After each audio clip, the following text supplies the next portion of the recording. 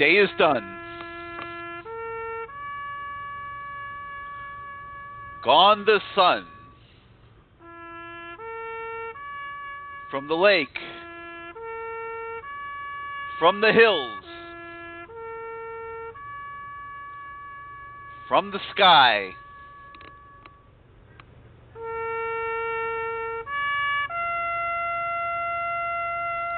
All is not well. And none of us can safely rest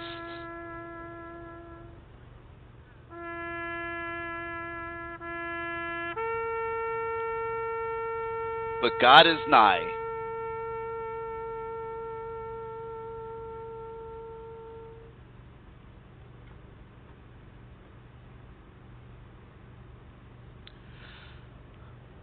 The 2019 football season is over, Hurricane fans. It's been put to bed. Thank goodness. A 6-7 finish. Losses to FIU, to Duke,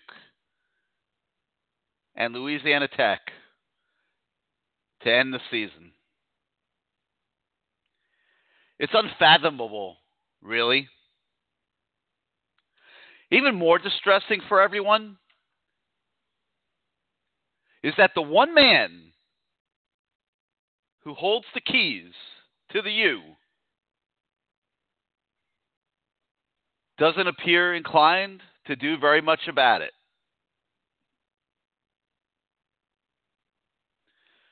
We started out the last 24 hours talking on the message boards at CaneSport.com about all options being on the table. And they were, as we woke up this morning. But from what we've been hearing today, one by one, they seem to be falling by the wayside.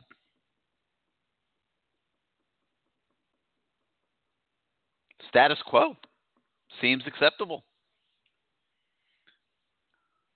Urban Meyer possibly interested in coming to Miami. Doesn't appear Miami's interested in even considering that. In fairness, it would cost a lot of money. We heard that factions of the university reached out to the camp of Mario Cristobal to see if there was an opening there. Doesn't really matter. Doesn't seem to be much interest in bringing Mario Cristobal home. Alonzo Highsmith, the VP of Player Personnel for the Cleveland Browns, sitting there making himself available to Blake James since mid-October as the Miami Hurricanes continued to be the laughingstock of college football with a roster not even close to good enough, a personnel department not even close to good enough, a situation in the local community not even close to good enough. We don't believe that Blake James has yet to even call Alonzo Highsmith, who remains, from what sources tell us, ready to come to town in an assistant AD, football general manager, whatever you want to call it, role, and try to bring some semblance of respect back to the football program that he had a great part in putting on the map, that the former players that he represents had a great role in putting on the map, that now is a depressing, God, I don't even know what word to use. It's not even close to being what it once was. And nobody seems to really care, other than the fan base, which is having to stomach all of this. And that's why we're taking up the fight pounding the table. It's for the people that are spending their hard-earned money on tickets, who are making donations to the Hurricane Club, who are buying merchandise at the stores, who are spending money to travel to road games, to watch this team not able to score a point against Louisiana Tech. And it's all just supposed to be okay for everybody. They're playing the fan base for fools, putting on a little show to try to quiet the noise. Dan Enos was fired today. Dan Enos. Remember the fanfare a year ago when Dan Enos was lured from Alabama? Had options to go to Georgia, could have stayed at Bama, chose to come to Miami to be the offensive coordinator with the system that was going to bring motion that Mark Richt didn't have the common sense to use. He was going to bring motion to the offense.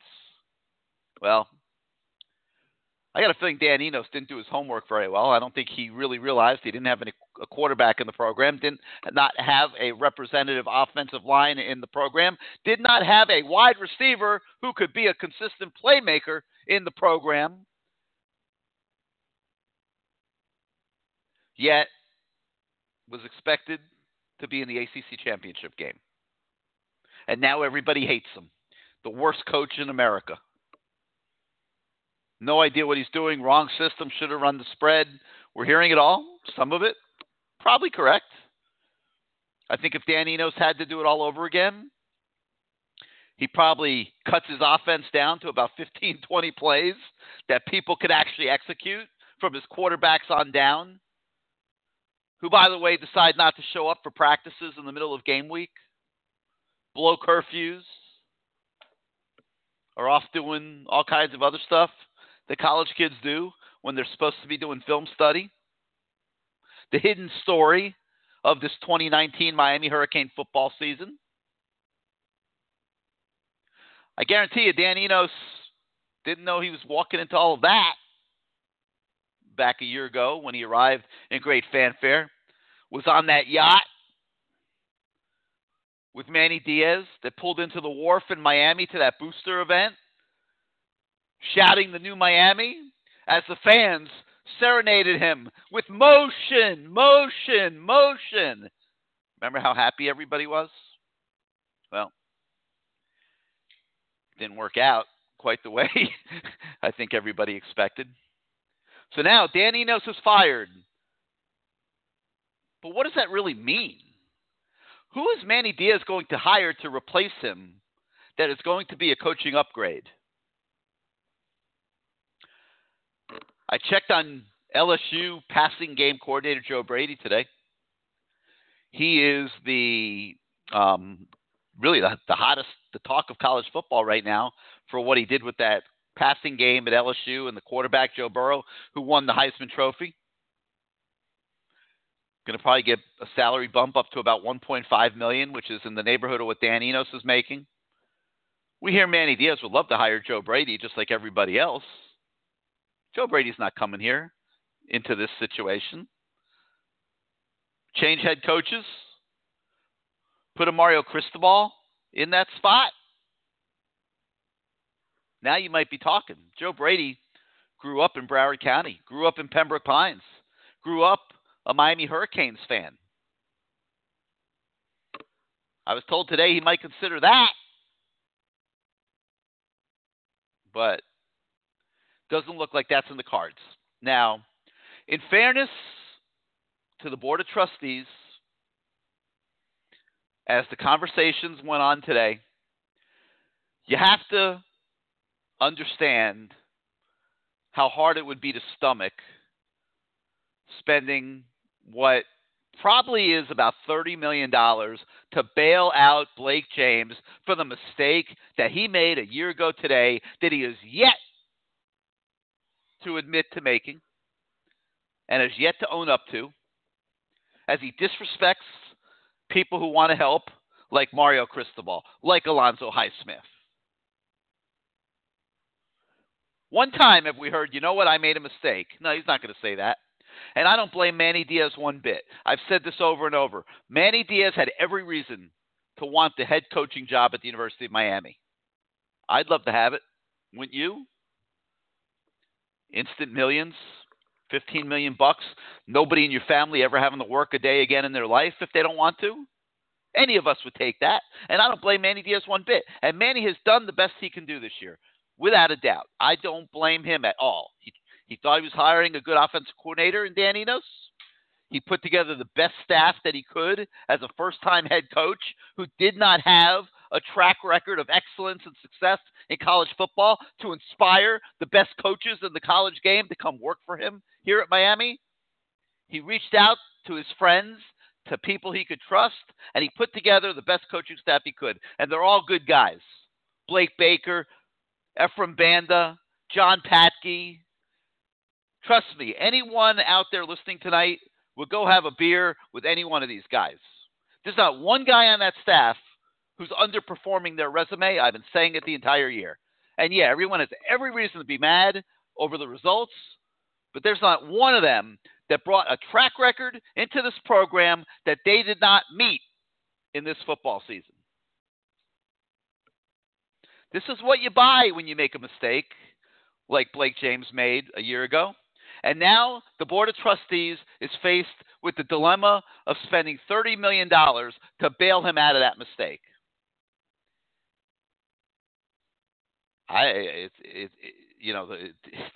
People have been talking about it. Some people have said, some people are willing to put up money for certain things and all that. It's a lot of money.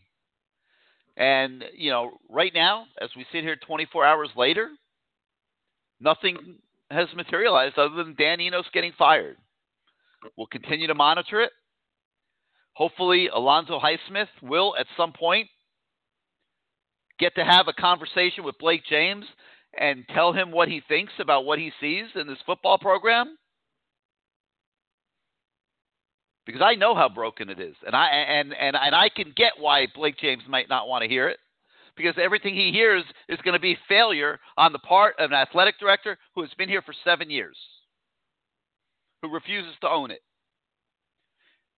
He's going to hear that the personnel department is not even in the stratosphere of where it needs to be. He's going to hear that there's 2 players on a 75-man roster who are projected to be drafted in the first 3 rounds of the NFL draft. That Miami is going to war with a roster that doesn't even come close to matching up to the level that this program is expected to be.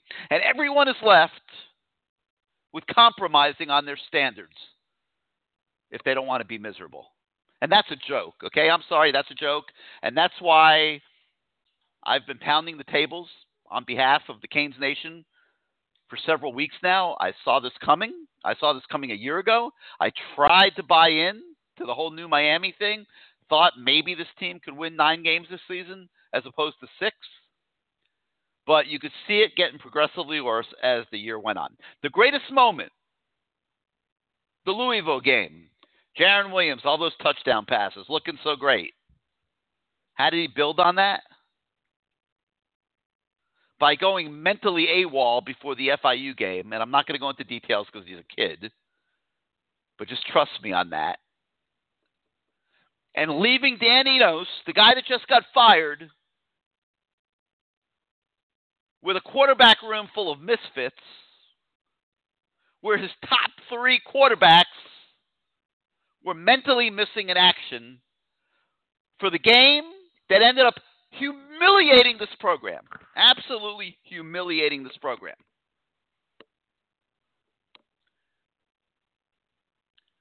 So Enos is fired. Okay.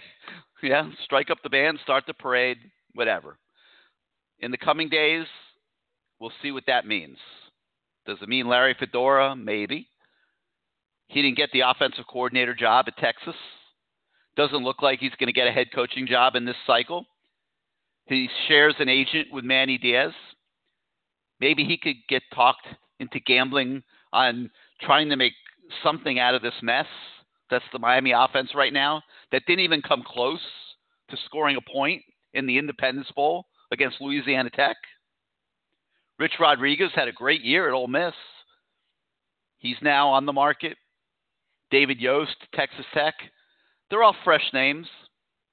But are any of them going to be able to run a better offense with this personnel and all these problems than Dan Enos did? I guess we're going to get to see. The word we're hearing tonight is that the defensive staff is looking like it will remain intact. The Mike Rumph being fired rumors that were thrown around this morning by people probably looking for attention and clicks. We've seen it before by those same people a year ago when false report after false report was put out when Manny Diaz was assembling a staff the first time. Right now, from what we're hearing, it looks like Mike Rumph is not going to be fired. So we'll see how that plays out moving forward. And it looks like the defensive staff might be kept intact. On the offensive side, we expect to see receivers coach Taylor Stubblefield and offensive line coach Butch Barry to depart. Nothing's been made official yet. That's what we're expecting. So looks like about 3 coaching changes.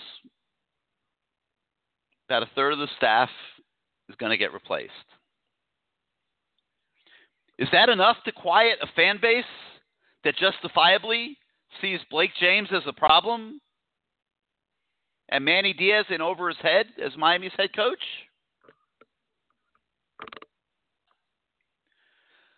We'll talk about all of that and more tonight on a much-needed Friday night edition of CaneSport Live. Hello again, everybody. I'm Gary Ferman, the publisher of CaneSport.com, and I welcome you again to CaneSport Live, presented this year by Sicilian Oven Restaurants, with 6 locations throughout the South Florida area. At Sicilian Oven, no matter how poorly the Canes play, no matter how many games are lost, you will not only love the taste, but you will always taste the love. As always, this is your show. It will be driven by your participation. The call-in number is 563-999-3633. That's 563-999-3633. Over 100 open phone lines. Plenty of room for everybody to call and participate. You know the drill by now. You hit the 1 on your keypad. If you want to come on the show, it puts you in the queue. We bring you on the show in the order that you land in the queue. All right, so as a continuation, everyone wants to know what will happen next. I can tell you it's a divided Canes nation. Absolutely is. There are people who want to jettison James, see him as the problem. There's a group that wants Cristobal in here sooner rather than later. The tentacle that looked into whether Urban Meyer might be interested. Joe Brady. There are a lot of people out there who have an interest in finding ways to make this program better. One man holds the keys. And right now he seems content to put on a little show as the Canes nation watches in anguish. Put out a tweet last night that was just absolutely ridiculous. A carbon copy of the same tweet that he sent out a year ago after the Pinstripe Bowl game in New York. Here, I'm going to read it for you for those that didn't see it. Tonight's game was a disappointing finish to a season that fell well below the high standards of the University of Miami football program. Manny Diaz is the right leader for our program, but clearly changes are necessary and expected. Manny is in the process of making a full assessment of the football program, including coaches and staff. I remain committed to the young men in our locker room, and I'm excited to welcome our new recruits to the U family. We will continue to tirelessly provide the resources needed to get this program back to competing for ACC and national championships. Now, listen to the one from a year ago, okay, after the Pinstripe Bowl. Our football team's performance tonight and at other times this season is simply unacceptable to all of us who love the U. I'm committed to getting UM football back to national prominence, and that process is underway. We will compete for ACC and national championships, and I know that Coach Rick is alongside me in that commitment to excellence. I was alongside him for 2 more days. Mark Rick ran away. So listen, I know I'm being a little hard on Blake, but Blake has let everyone down big time, and everyone's feeling it, and I've been listening to it for more than 24 hours. My phone has not stopped ringing. My emails have been pounding. Didn't get very much sleep. Was on the phone into the wee hours of the morning, listening to people, hearing people out. There's a lot of anger out there, a lot of discontent, and a lot of people very disappointed in Blake James. We'll see what happens from here. I can tell you this unequivocally. If there were a will, Alonzo Highsmith could be in the building as a football GM. Mario Cristobal could be on his way into the building as a new head coach. Joe Brady could be on his way into the building as an offensive coordinator. And the entire mood in the room could be changed from one of anger and despair to absolute hope and optimism and excitement. As someone who's been here for more than 40 years, I can tell you that it is difficult to watch and hard to believe. But, like I said, there's a reality that everyone has to face, and that is it isn't necessarily going to be worth $30 to $40 million to the Board of Trustees to bail out the football program. That's the cost of the mistake that Blake James made a year ago. Diaz is residual damage to that decision. The Canes Nation is paying the price. And here we are on Friday night. And with that, let's get to your calls and see what you have to say. Again, the number 563-999-3633, 563-999-3633. Hit the number 1 on your keypad if you would like to come on the show. I have invited Blake James to join us tonight. To this point, he has not accepted. But I'm still hopeful because I know a lot of you would like to hear what he has to say. And other than that tweet last night, he hasn't said a word really the whole season. Or, well, I guess since October 30th when he was on CaneSport Live. So let's go out to the 941. You're now live on CaneSport Live. How you doing this evening? Hi, Gary. It's Meister King. Looks like I beat Greg to the punch again. Yes, you did, man. You hammered him once again. So what's up, Mikester? What do you think about the Independence Bowl? Gary, I'm downright pissed. You know, there is a lot of anger. Okay, and what you said about Blake's tweet there, is that the best he can do? Really? That's all he's got? Come on. I thought it was embarrassing. Man. It was embarrassing. This is a joke. I mean, Mikester, I can't believe what I'm watching. I just can't believe it. I mean, well, what's it going to take to get the keys away from him? If he's holding the keys to the nukes, you know, what's it going to take to get him away from him? We got to get his attention. You know, he's got to admit to his mistake. I mean, this is stupid. This is asinine. Come on. I mean, why do all of us see it and nobody that matters does? He doesn't. And he doesn't. He doesn't see this? Come on. Blake, wake up. What planet are you on? Hello? I don't know, Gary. I don't know. Okay. Let me say this. In the past, in 1992, I was a former wide receivers coach, all right, for a high school football team that I graduated in upstate New York, okay? If I was offered the job at the University of Miami, you know what I would say? No way. I don't care if you offer me $5 million a year. I wouldn't be able to do it. I would be embarrassed. It's a total embarrassment. Manny is way over his head. He's way over his head. And I'm not knocking on Manny. I like Manny. I like the staff, okay? Yeah, I don't think anybody doesn't like Manny. It's not about Manny. It's not about Manny the person. No, I agree with you on that one, Bud. But I got to tell you, he's not experienced. He has zero experience, okay? He doesn't belong there. He doesn't. I'm sorry to say he just doesn't belong there. This was the wrong hire.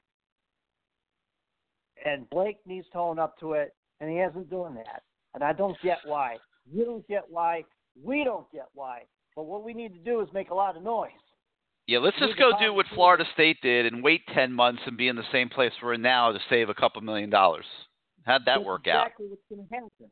That's exactly they went and got Kendall Briles and they got Jim Levitt, and it changed absolutely nothing. Right. And the same thing. You think Manny Diaz is going to hire two coaches with those kind of credentials? No. Not a chance in hell. Not a chance in hell. The obvious solution's right there. It's on a silver platter. You got Mario, you got Urban. Come on. But James is on another planet. And it's like, hello, is anybody home? Is anybody home? Think, James, think. What are you doing? Come on. Now, in fairness, they would have to pay for it. Let's be fair. It's not fair, but it is. But it doesn't have to be this way, Gary. That's the point. This has been going on for 15 years. How much longer does this have to happen? Another 15 years? I mean, I don't know. I don't know, Gary. I'm lost for words, really. I'm lost for words. They're gonna, Mikester. They're gonna wait 10 months, and you know what's gonna happen in this 10 months? It's gonna morph into another 5-year rebuild, because they're not gonna have the recruiting class in 2021 that they could have if everything were in a better place, and it's gonna become a 5-year rebuild all over again, and that's what they're doing by saving the money. Right. What I heard was, I don't know if this is true or not, the university has $1 billion endowment, okay? They do. If you spend $40 million, what is that? 3-4% of $1 billion. It's the interest. You know, and you don't even have to spend the whole thing, because you would be able to raise some money. Let's say it's $30 million, and let's say you raise half and the university funds half. Yeah, $15 million. $15 million from us, and the university pays the other half. That would work. Yeah, why isn't anybody getting creative about this? I don't get it. I don't know, Gary. I just don't get it. I'm lost. I'm lost for words. You know, I know everybody in Canes Nation is insane right now. You know, everybody's pissed. You know. And we have. Listen, I'm doing everything I can to pound. I understand that I represent a lot of you guys, because I have a voice, and not everybody has the benefit of a voice, and I'm pounding the tables for you guys, because you guys are not everybody has unlimited funds, and people work hard every day, and Miami football is their passion, and they take their hard-earned dollars and put it into supporting the program and everything else.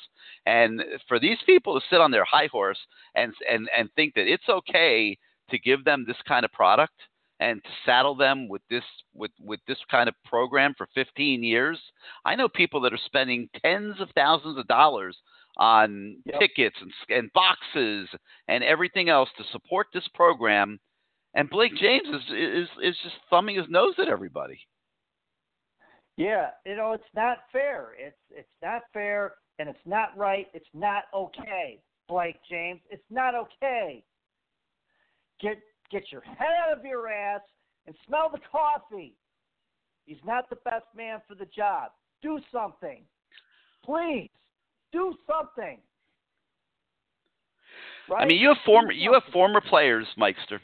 Okay, yeah. and I listen. I get a lot of debate on the message boards and stuff about Gary's obsessed with Mario. Okay, let me tell you something. I'm looking at a former player that I watched from the time he was 18 years old, frickin' spill his blood every day on that practice field, every day in that stadium. I think he had like 6 or 7 surgeries in his time at the University of Miami, who has spent his entire professional life building a resume worthy of being the head coach at the University of Miami. He is the talk of the Pac-12, He is burying everybody on the West Coast, out recruiting everybody. He's in the Rose Bowl. And you're telling me he can't even get a phone call from the athletic director at Miami? Are you freaking kidding me? Alonzo Highsmith, who paved the way for all this, who has risen Exactly. through pro football, who now is the vice president of player personnel at the Cleveland Browns, who is saying, Yeah. I will put my career in pro football on the side to come help you people Yeah. fight your way out of the problems that you created in diminishing this program to the laughing stock of the game, losing to FIU and Louisiana Tech, and he can't even get a damn phone call from the athletic director after the word is passed through some of the most influential people at this university that he would be receptive to coming and helping. And all he's asking is, please just match my salary and I will come do it. And he can't get a phone call? Man, Hell yeah, we're pounding the table. Hell yeah. And I'll take on anybody on the message board that wants to battle this out, because I'm going to keep pounding the table, because what we are witnessing is disgusting. Disgusting. Yeah, it's absolutely disrespectful, and it is disgusting. Absolutely disgusting, Gary. Absolutely disgusting. And I know you're the loudest voice. Well, I'm going to be loud too, damn it. And everybody else in Canes Nation has got to be loud with you, with me, everybody. Make noise. We got to make noise. We got to, do something about getting Blake James, go to his office and freaking protest. Make noise. That's what we got to do. Fly the planes over the Heck Center with the banners that say, Blake, wake up. What are you doing? Anything. We got to make a lot of noise. We got to, and the noise has to get really loud, really, really loud, in order for him to do something. I don't know if that'll work, but we got to do something, Gary. I mean, this is totally disgusting. You're right. Totally disgusting, totally ridiculous. It doesn't need to be this way. It doesn't need to be this way at all. All right, Mikester. Well, I better let you go, bud. I know there's other people that want to get on the line here, but that's how I wanted to start it off. All right? Thanks, man. Take care. Thanks for being part of it. We'll talk to you next time. All right. Happy New Year to you, bud. Take care. Same to you. Yep. All right. All right. 563-999-3633. 563-999-3633. You hit the number 1 on your keypad if you would like to come on the show. Let's go out now to the 845. I think that's our man, Greg. You are live on CaneSport Live. How'd you like the Independence Bowl, Greg? Oh, it was great. It was fabulous. Okay, I'm going to repeat what I said 2 weeks ago. Manny Diaz is a snake oil salesman, okay? He criticized Mark Richt's offense, and our offense is much worse than it was last year, okay? Blake James, you said he made one mistake? How about extending Golden's contract? How about hiring Mark Richt, a burnt-out coach, and now this guy, Manny Diaz? Manny Diaz, you've been saying it, is part of the problem. This is a 4-year thing, Gary. We're 13-16 in our last 29 games. Manny Diaz has been there for each and every one of those games, okay? He is atrocious. He can't recruit. He can't coach. I saw 5 players on that field yesterday giving effort. Rousseau, Patchen, Quarterman, Brooks, and Osborne. That's it. The quarterbacks were out to lunch. Tate Martell looked like a freaking 5th grader running around, had no intention of throwing the football. How is he a 5-star recruit? What the hell are these recruiting services looking at? Are you kidding me? I'm watching the 30 for 30 to you the other day, and they showed the stands before Schnellenberger got there. There was nobody in the stands. Burger King was giving out tickets. That's what's going to happen if they don't get rid of this Manny Diaz and Blake James. They're going to screw up the entire 2021 recruiting class, which is a great collection of talent. We've already lost 4 top recruits in that class already. This cannot go on, Gary. the guy Meister just said there's $1 billion endowment. Come on, something's got to be done. We lost to 4. Golden didn't even lose to non-Power 5 teams. Either did Mark Richt. This has got to change, Gary. And I'm not a big Mario guy, but I would take him in a heartbeat instead of this clown show. All right, thank you. That's all I got to say. All right, Greg. Thanks for being part of the show. Well, I mean, yeah, I think everyone agrees it has to change, but, like, if they're not changing it, what's everyone going to do? I mean, obviously you're hearing all this talk, I'm not going to renew my tickets, not going to go to the games, I'm not going to go to the stadium. By then it's too late anyway. It's like a new season will have started. Blake James will have won. He will have gotten you to September. And that's what he's counting on, that he can get you to September. Once he has you in September, you become engaged in the new season. And you know what? If Manny flames out again, now he's going to replace him just like FSU did with Willie Taggart. Where did it get them? How do you not see the mistakes? Let's say you're not smart enough on your own to recognize the problem you have. Let's say that. How do you not look at the mistakes that Florida State just made in the exact same situation when their athletic director hired the wrong guy for their job? It immediately was obvious that Willie Taggart was totally fraudulent and in over his head at Florida State. They knew it a year ago. Decided to wait. Too expensive.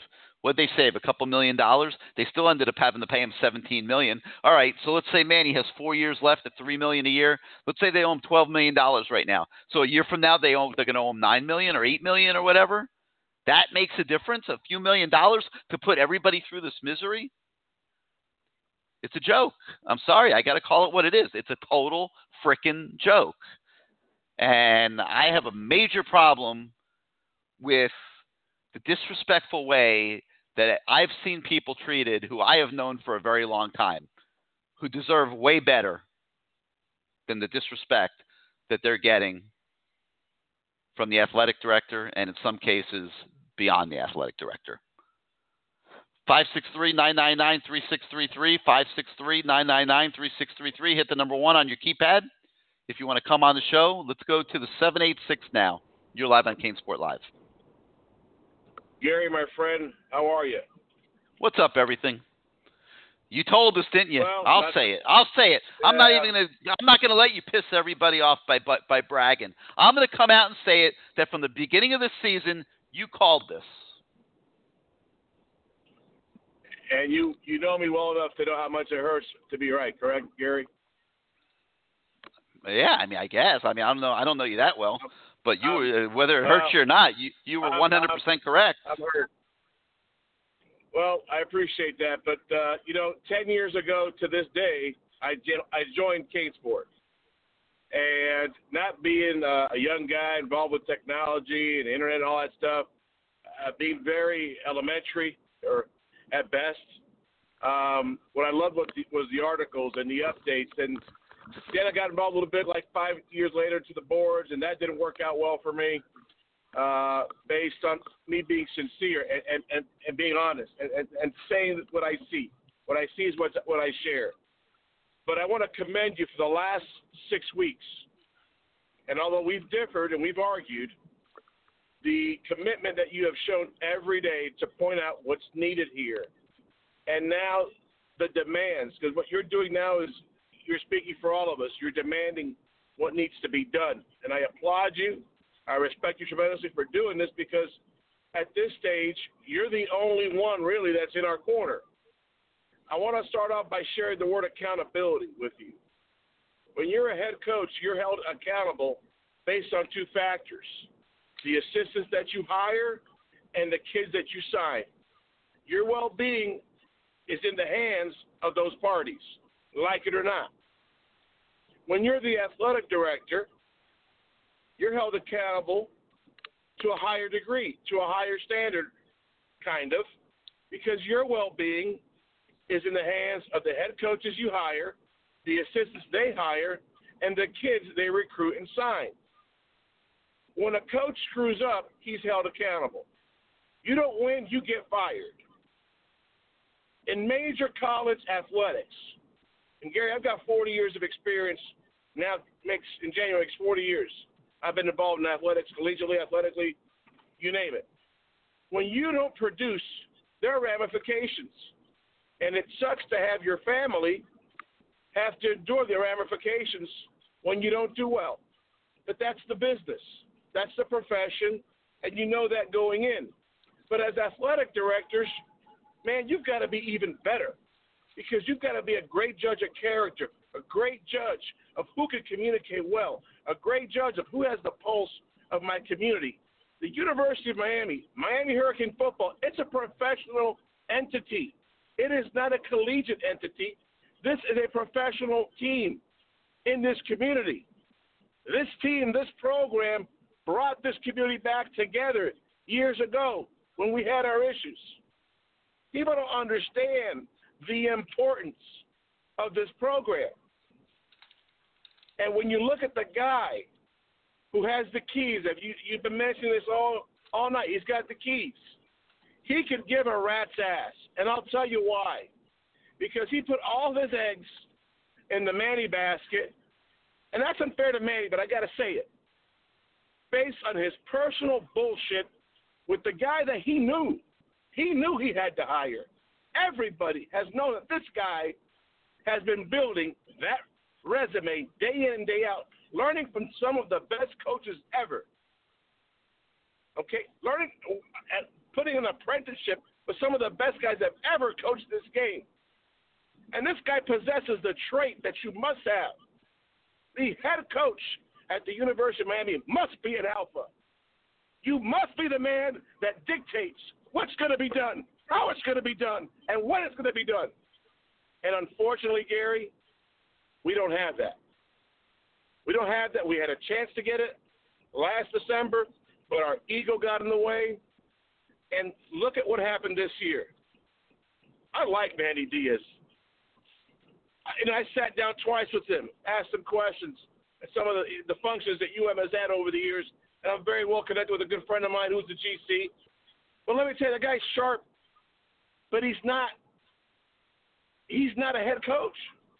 Yeah, Manny he's a very smart guy, very well spoken. I don't know anybody that has any type of personal problem at all with Manny Diaz. There's no issues there. It's great at what he does. He's a great DC. He's learned, man. I remember he's a good DC. He's never won anything. He's never really recruited anybody. He's a good DC who has been kind of like for 20 years a run-of-the-mill decent defensive coordinator. He doesn't have the resume that Randy Shannon has. He doesn't have Randy Shannon's resume. No, not even close. Not even close to Randy Shannon's resume. So it's not his fault. Right now, if they offered you the job, you said you'd take it. I'd take it too. I could barely walk. Absolutely. I'll take it. I'll take the damn job. But my next point is this. Where do you go from here? Well, let me explain something to you. To everyone out there, whether you like me, you don't like me, I don't really give a damn. Manny and this program, an athletic program, we're so toxic right now, I wouldn't let my son, my godson, or my nephew take a job here while this guy is in charge. And I'll tell you why. Because it's going to blow up, and there's no job security. You'd have to wait. That's why a guy like Brady, he's not going to come. If Mario comes, you've got stability. You've got the figurehead that's needed here. You've got a version of JJ. I looked into Brady today. I looked into Brady today, and that's exactly what I was told by people very close to him, that he is dying to come to the University of Miami one day. Grew up in Pembroke Pines, Miami fan. He would love to come to Miami, but he's not doing it until there's a big time head coach here. And Gary, you mentioned earlier about Urban. You know, last Friday I heard It's funny. It's a small world, Gary. Last Friday, I heard from a friend of ours who is an agent, an active agent, a little bit older, a little long in the tooth, but he's still involved. And he mentioned that Urban's take was what attracts him to this job, it's like a pro team without the pro pressure. It's like having an NFL team. That's what you're coaching. But not the same demands that are basically, much higher at the next level. And that's he's interested. I got word last night from some pretty reputable folks that are tied into people that are tied into Urban, and I was told unequivocally that he would absolutely be interested in talking with Miami about this job. Is it what you mentioned, and let's not forget the token gesture that CMR did.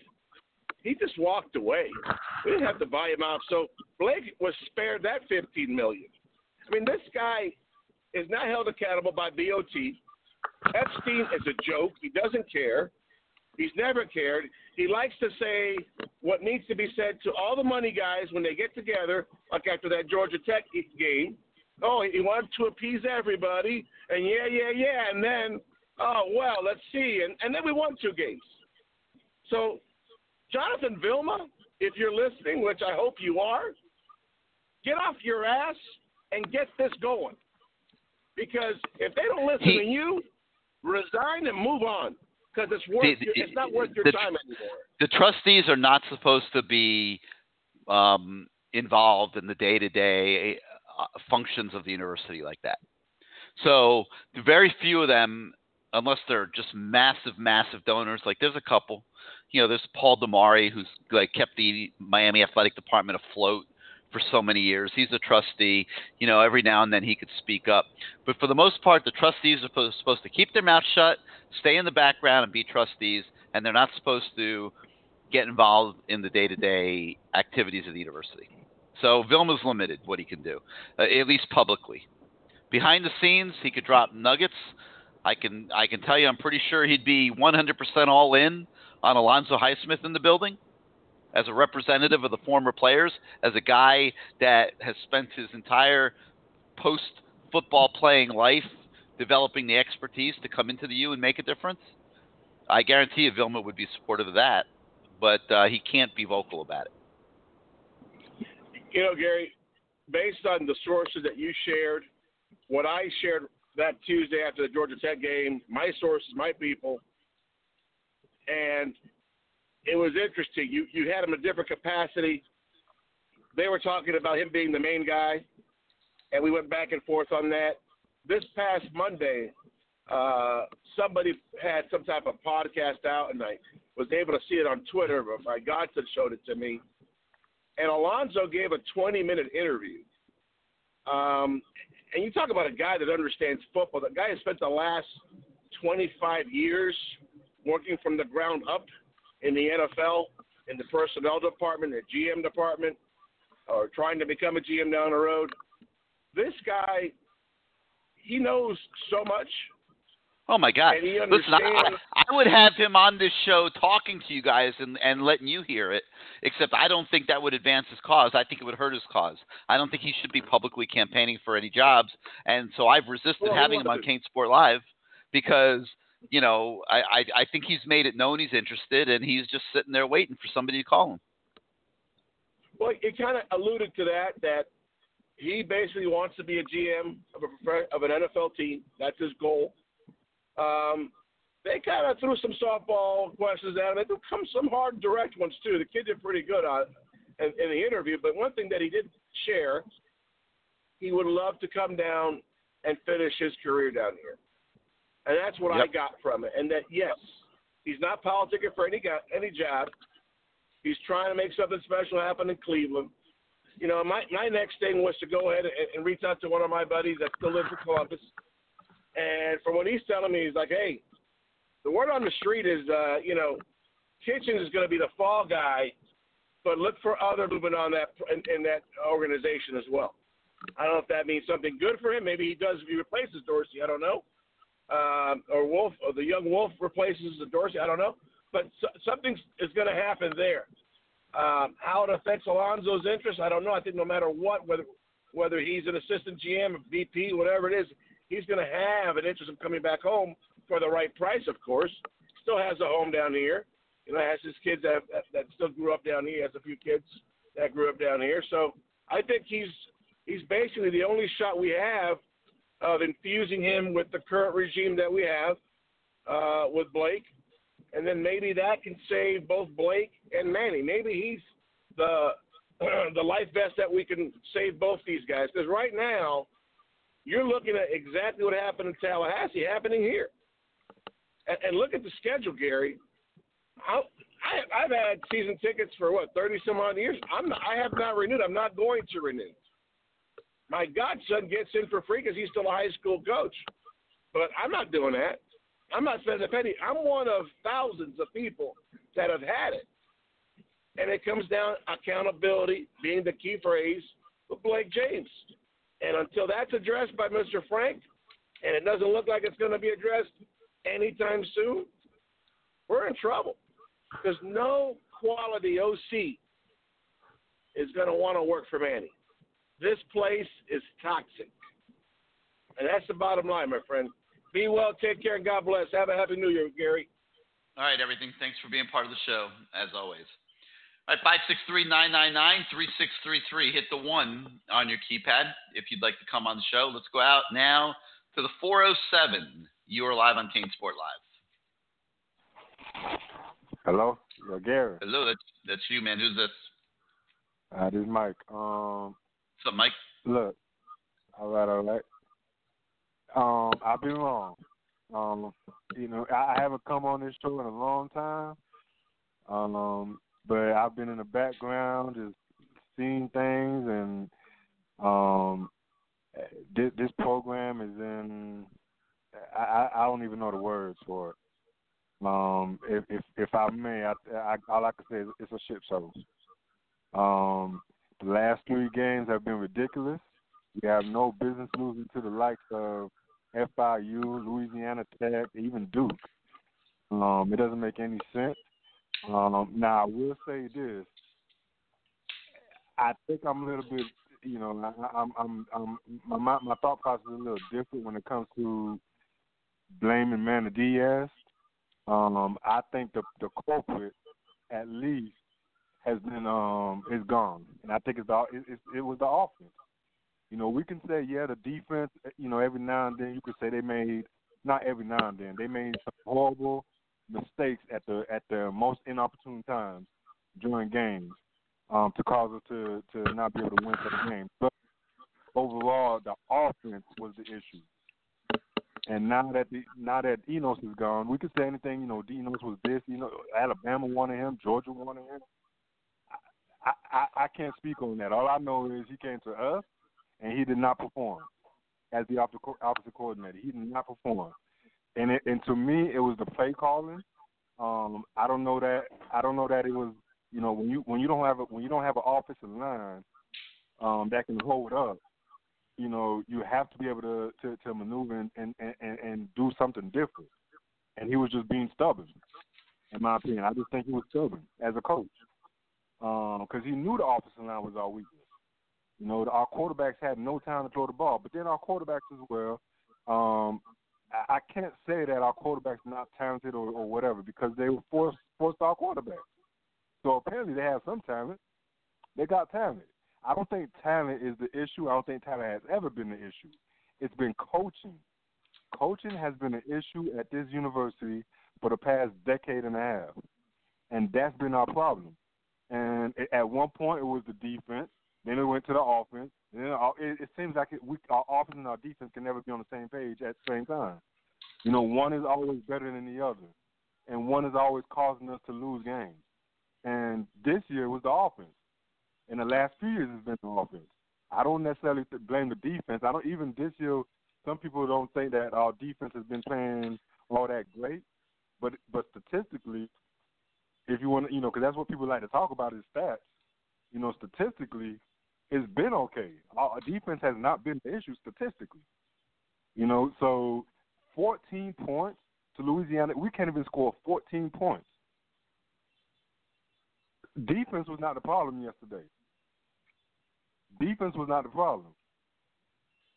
14 points. I mean, come on, man. It's ridiculous. It's beyond ridiculous. So, to me, the offense was the issue. And we rectified that by well, I ain't going to say we rectified it, but we started something, and Manny started something by an offensive coordinator. I understand the resentment, and some people want, including you, Mario here. I wouldn't mind having him here, to be honest with you. I wouldn't mind. He's doing a hell of a job in Oregon. You know, but I'm also in the mind frame that you can't just give somebody 1 year to fix something. Even though a lot of people say, well, he hasn't been here just 1 year. He's been here for 4 years. You know, but he's only been the head coach for 1 year. And I honestly believe you can't just give a man 1 year. I really do believe that. But what if he just doesn't have the tool set to do the job and never should have had the job in the first place? Do you realize that every year you go forward like that, you're setting the program back into the future? I get that. But what if he turns it around next year? Everything we're saying is what if. You know what I'm saying? Because we can easily say, yeah, you know, get rid of Manny, blah, blah, blah, whatever, and Mario comes here. To be honest with you, just say that. Mario comes here, he doesn't do any better. Well, Mario, whoever comes here, it's now because of what's happened in the last 12 months. It's going to take a few years to even come close to getting this program right. Right now, after the last 12 months, I see this as a 3-year rebuild now. I don't 10 agree. months, 10. Well, I mean, you're allowed to disagree. I'm just giving you my opinion. I think a year from now, it's going to be a 5-year rebuild because if they don't do what they need to do now, I think it's going to become an even bigger rebuild because the next recruiting class is also not going to be as good as it should be. There's talent on this team, Gary. You can't deny that there's talent on the team. I absolutely can deny it. There's players, there's good players, but there's not difference-making talent. I said at the beginning of the show, it looks like right now there's 2 players on the roster that look like they're going to get drafted in the first 3 rounds of the NFL draft within the next few years. Rousseau and maybe Brevin Jordan. That's it.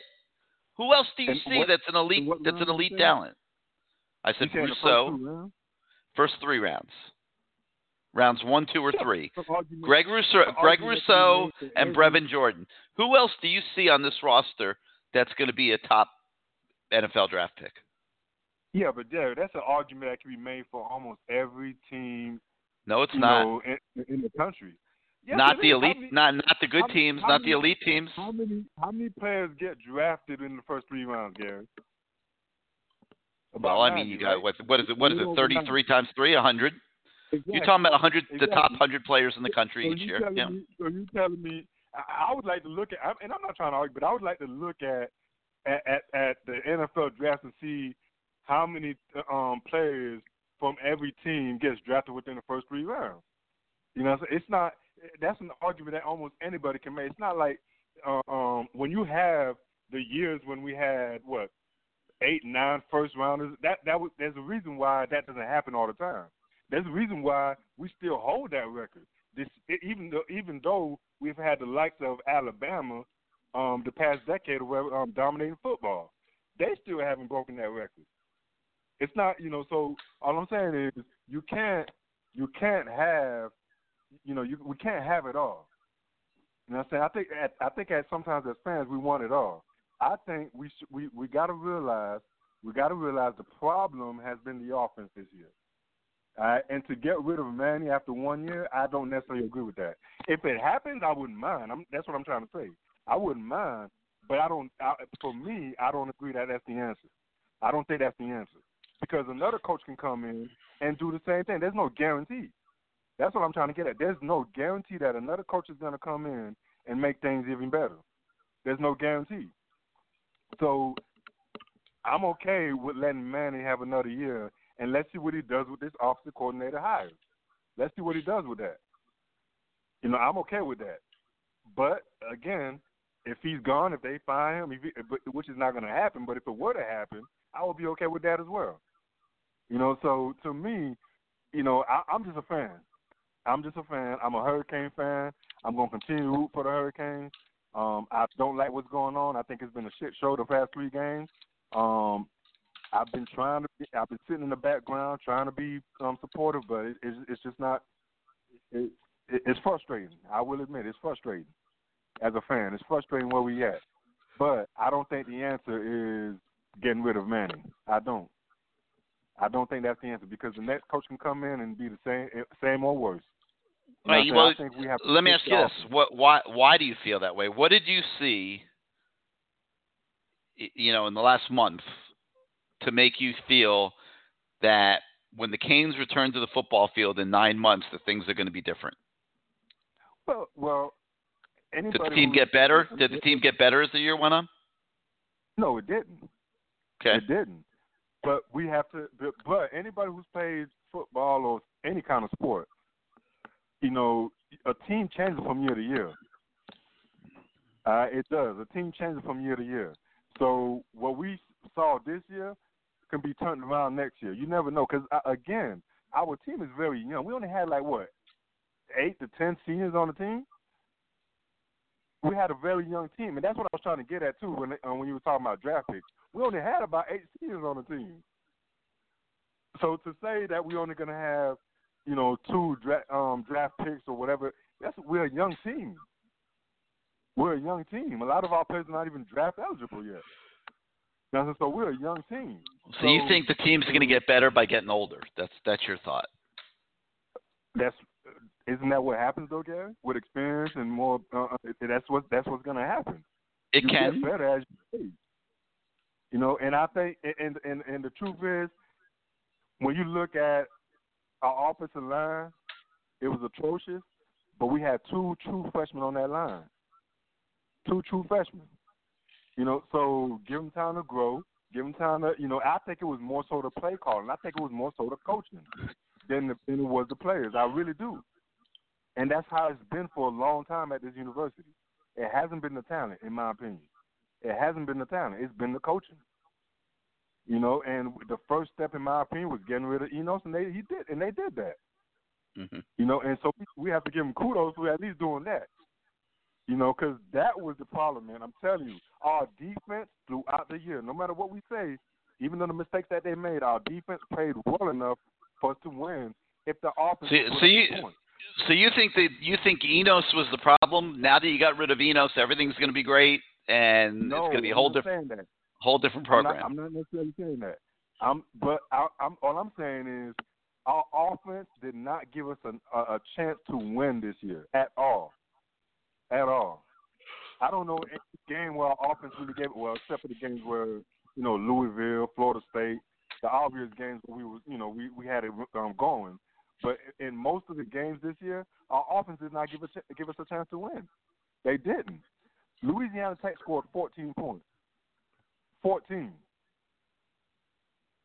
And we couldn't score. We couldn't do anything against Louisiana Tech. Mm-hmm. So to me, the offense was the issue. We can say everything we want to say about the defensive side. To me, we're nitpicking with the defense, in my opinion, because they played well enough for us to win games. It was the offense that did not give us the defense the opportunity to. When you're on the field, as long as you are, you're going to get tired.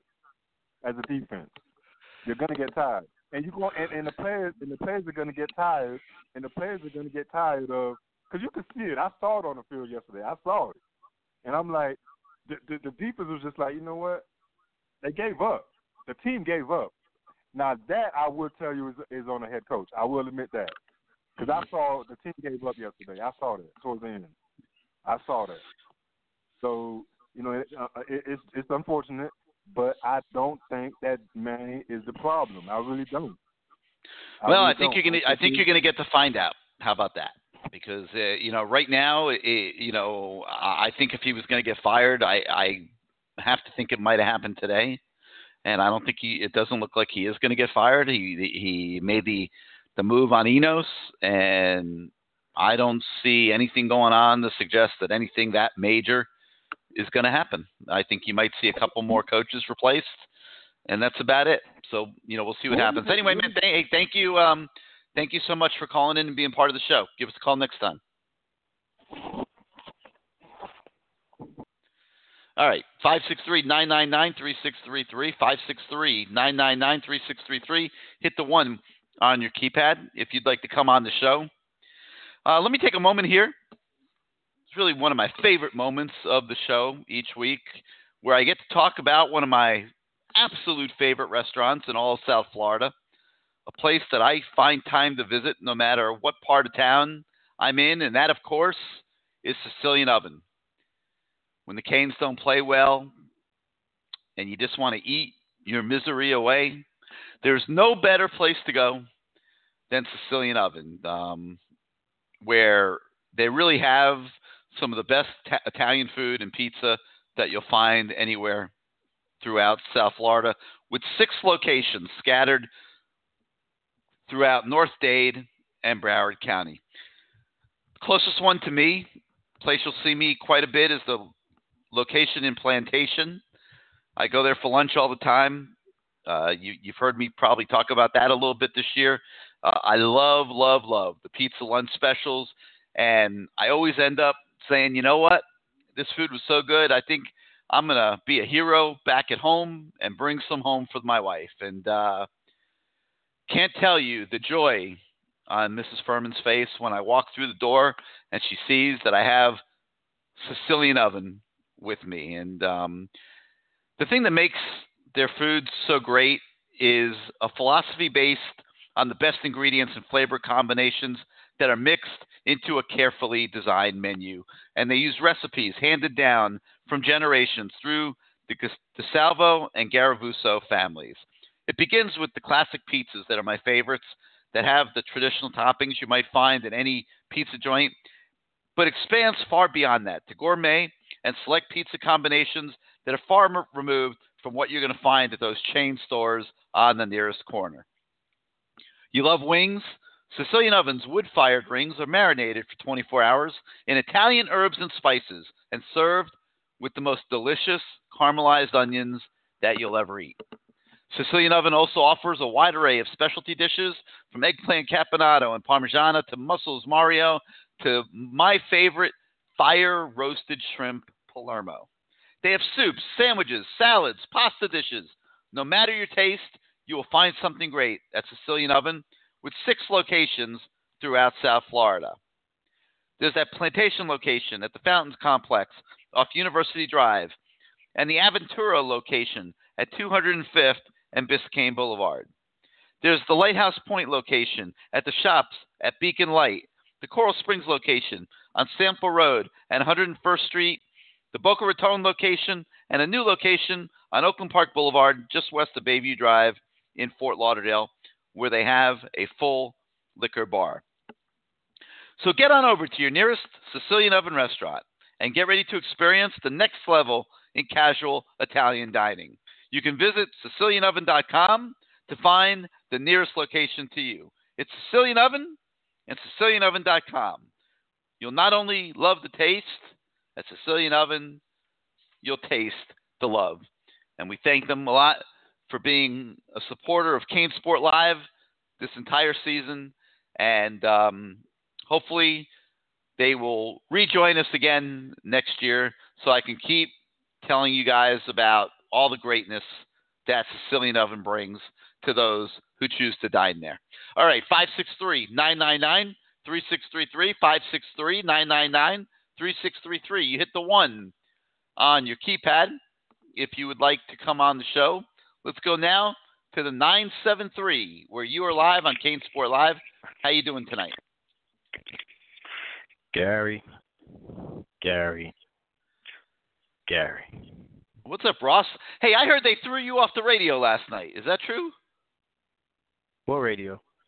I know. Did you call the post-game show or something? Oh, no. They actually threw me off. No, they didn't throw me off. What they did, you know me. I get at people. I get at them because I thought they was bashing on the players, and I tell them stop banging on the players and talk. I think it was more 80%, 20% is the coach's fault. Stop trying to, the other guy that's one of the hosts. So listen, man, stop banging on the players. And then after that, after they did what they did, they said, listen, man, we like Ross. He's one of our better callers, and they just wanted to make their point and put the players at notice.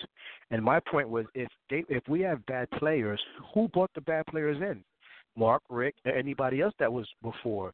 So stop banging the players. Because the comparison I was trying to make, Gary, is think about it. Memphis, Troy, all these other teams that's just playing decent ball, all the teams that, let's say Louisiana Tech played, all of them are decent, right? Why can't we just look decent against them last night? Why couldn't we just look decent against them? We didn't even look decent. Louisiana was whatever in 3 before they saw us. So those 3 teams that they lost to, we can't look just as good as them? Just decent? We didn't even look decent last night. So that was my point. And they after they did what they did, like they got upset with me saying that they didn't know what they was talking about, and they need to stop banging on the players. And then they was like, okay, Ross, you're a good caller, blah, blah, blah, blah. We enjoyed you. Anyway, so whoever told you that, they just want to say what they want to say. No big deal. All right, anyway, man. What you got? What you got for us tonight? Listen, man, I'm a little surprised with you because I thought you was going to jump all over it. Who was it? Greg? Greg made some great points, but that in part of it he says he's not really a Mario guy, and I thought you were going to stop him right there and say, wait a minute, Greg, what about Mario you just don't like? And I'm surprised the team has gotten so comatose with this bad play. You make that comment he made to slip right past you. And I was curious, why would Greg not like Mario? I'm just curious about that, but anyway. Listen, man. Well, let me see if let me take a look. I'll see if he's still with us. If he is, here he is. I'm curious. Why didn't he like Greg, Mario? you there? Greg, you with us? Yeah, I'm here. Yeah. All right. Tell Ross why you don't like Mario. I said I'm not a big Mario fan, but I take him in a second. I look at his career record. It's awful. He lost to 2 teams this year with true freshman quarterbacks. He should have went undefeated with that team. He's got a great offensive line, and he's got a number 1 pick quarterback in the draft. What if we had a good quarterback and a good offensive line? We could have done a lot better also. Nobody's as bad as Manny, okay? Manny's Greg, got to you know what go. happens sometimes? Greg, you know what happens sometimes? Sometimes you're going to lose a few, and I didn't see the game, what you was talking about. Maybe something has happened in special teams. Maybe something happened with a call here and there. And then sometimes you just get beat. But the way our guys getting beat right now, and I think me and Greg is in the same boat with the way we're being beat right now is embarrassing. It's a debacle. It's miserable. It's just come up with 60 different names of what's going on right now. So, Greg, I appreciate you answering that. I was just curious. I listen to everything, and I don't let a lot of things get by me. Okay, so Ross, hold on a second. Ross, Mario became a great recruiter when he was at Alabama. You and me could recruit for Alabama, okay? Can I actually tell you when he became a great recruiter? I got one better from you. When Greg Schiano was the coach at Rutgers the first time, he had Mario on the staff. Yep. Don't forget, I'm a Jersey guy, and he recruited 45. Greg Schiano? No. Oh, yeah. What I'm saying. No, Mario worked with Greg Schiano. Yes, he did. Right. And he brought in probably 45 to 65% of the team at one time. Rutgers, when they beat the number 2 team in the country, and got it all the way up to like top whatever it was. Mario was bringing in those guys. So that's when Mario really cut his teeth. People don't remember that, but I'll never forget that because I'm a Jersey guy, and I met Mario, knew him and everything. He really cut his teeth as a recruiter at Rutgers, as the offensive line coach and one of his top recruiters of the Florida area, period, hands down. So that's when he really cut his teeth. And what was his record at FIU? It wasn't the best, but here's the thing. But he did. It was horrendous. It wasn't the best. It was. Come on. He had a couple good wins. He beat Louisville. Hey, Greg, listen. Don't forget. It wasn't the reason why he left and got fired. It wasn't totally his fault. Some things happened. He had to get out of there. We picked him up as a coach. He realized what was going on with our guy, Golden, and he bounced. He left. I didn't blame him for that. A lot of our people really want to blame him for that. Well, would you blame him? I would have left too. Anytime I got a chance I to go around, I want to. I'll take him over Manny Diaz twice a day. It's a joke. Hey, Greg, let me ask you a question, Greg. Here's the thing. Here's the thing that I think no one would disagree. You, me, anyone. What we're seeing right now, okay, is stuff that we should never see. We should never see our team get on the field. When I say our team, Miami Hurricane with the UNI helmet, we should never get on the field and ever make a team of that caliber felt like they could play against us. And it's getting to the point where now it doesn't matter who we're playing. They don't respect the U anymore. And I agree. Ross, that team gave up 21 points to UMass, okay? And we can't even get in the red zone. We can't get close to the red zone. It didn't come close to scoring the whole day. Not close. It was unbelievable. It was a joke. Hey, guys, we didn't even look like – I always use this word. We didn't even look like an outfit. We don't even look like an outfit on offense. And stop blaming the offensive line and this and that. I want my coaches to be able to coach up who we have. Because you know who coach up who? Temple get coached up. Tulsa get coached up. Memphis get coached up. All these other teams across the country, they get coached up. I wanted my team to be coached up. Greg, I appreciate you, man. I was curious to why you felt that way. I'm just going to ask Gary a few more questions. All right, Greg, thanks, man. Okay. Thanks for clarifying that. All right, Ross, go ahead. Finish up. Go ahead. Yeah, but all right, here's the thing. First, I do think if we bring Mario in, it'll take us a couple of years to get going, but at least the respect factor will be back at Miami. At least the high school coaches will start paying more attention to sending their kids to our school. Gary, you have guys on the staff right now who are still not going to some of these schools. We cannot have that anymore. What's going on? The recruiting's not good enough for sure. I just watched St. Thomas Aquinas play in their version, what they call a playoff game, a reward game in Vegas, and every other kid that they talked about is not coming to Miami. Every other kid. Yep. That should be a breathing ground for us. No doubt. All right, Ross, what else you got? Anything else? One last one for me, yeah. You're saying that the Bucs should really stop on our AD? I really think the Bucs should start really stopping on our president. And I don't want to hear that he's out of town and he's out of the country and all that. We don't only need to knock on our AD door. We need to knock on the president's door because he's part of the reason why this is still going on.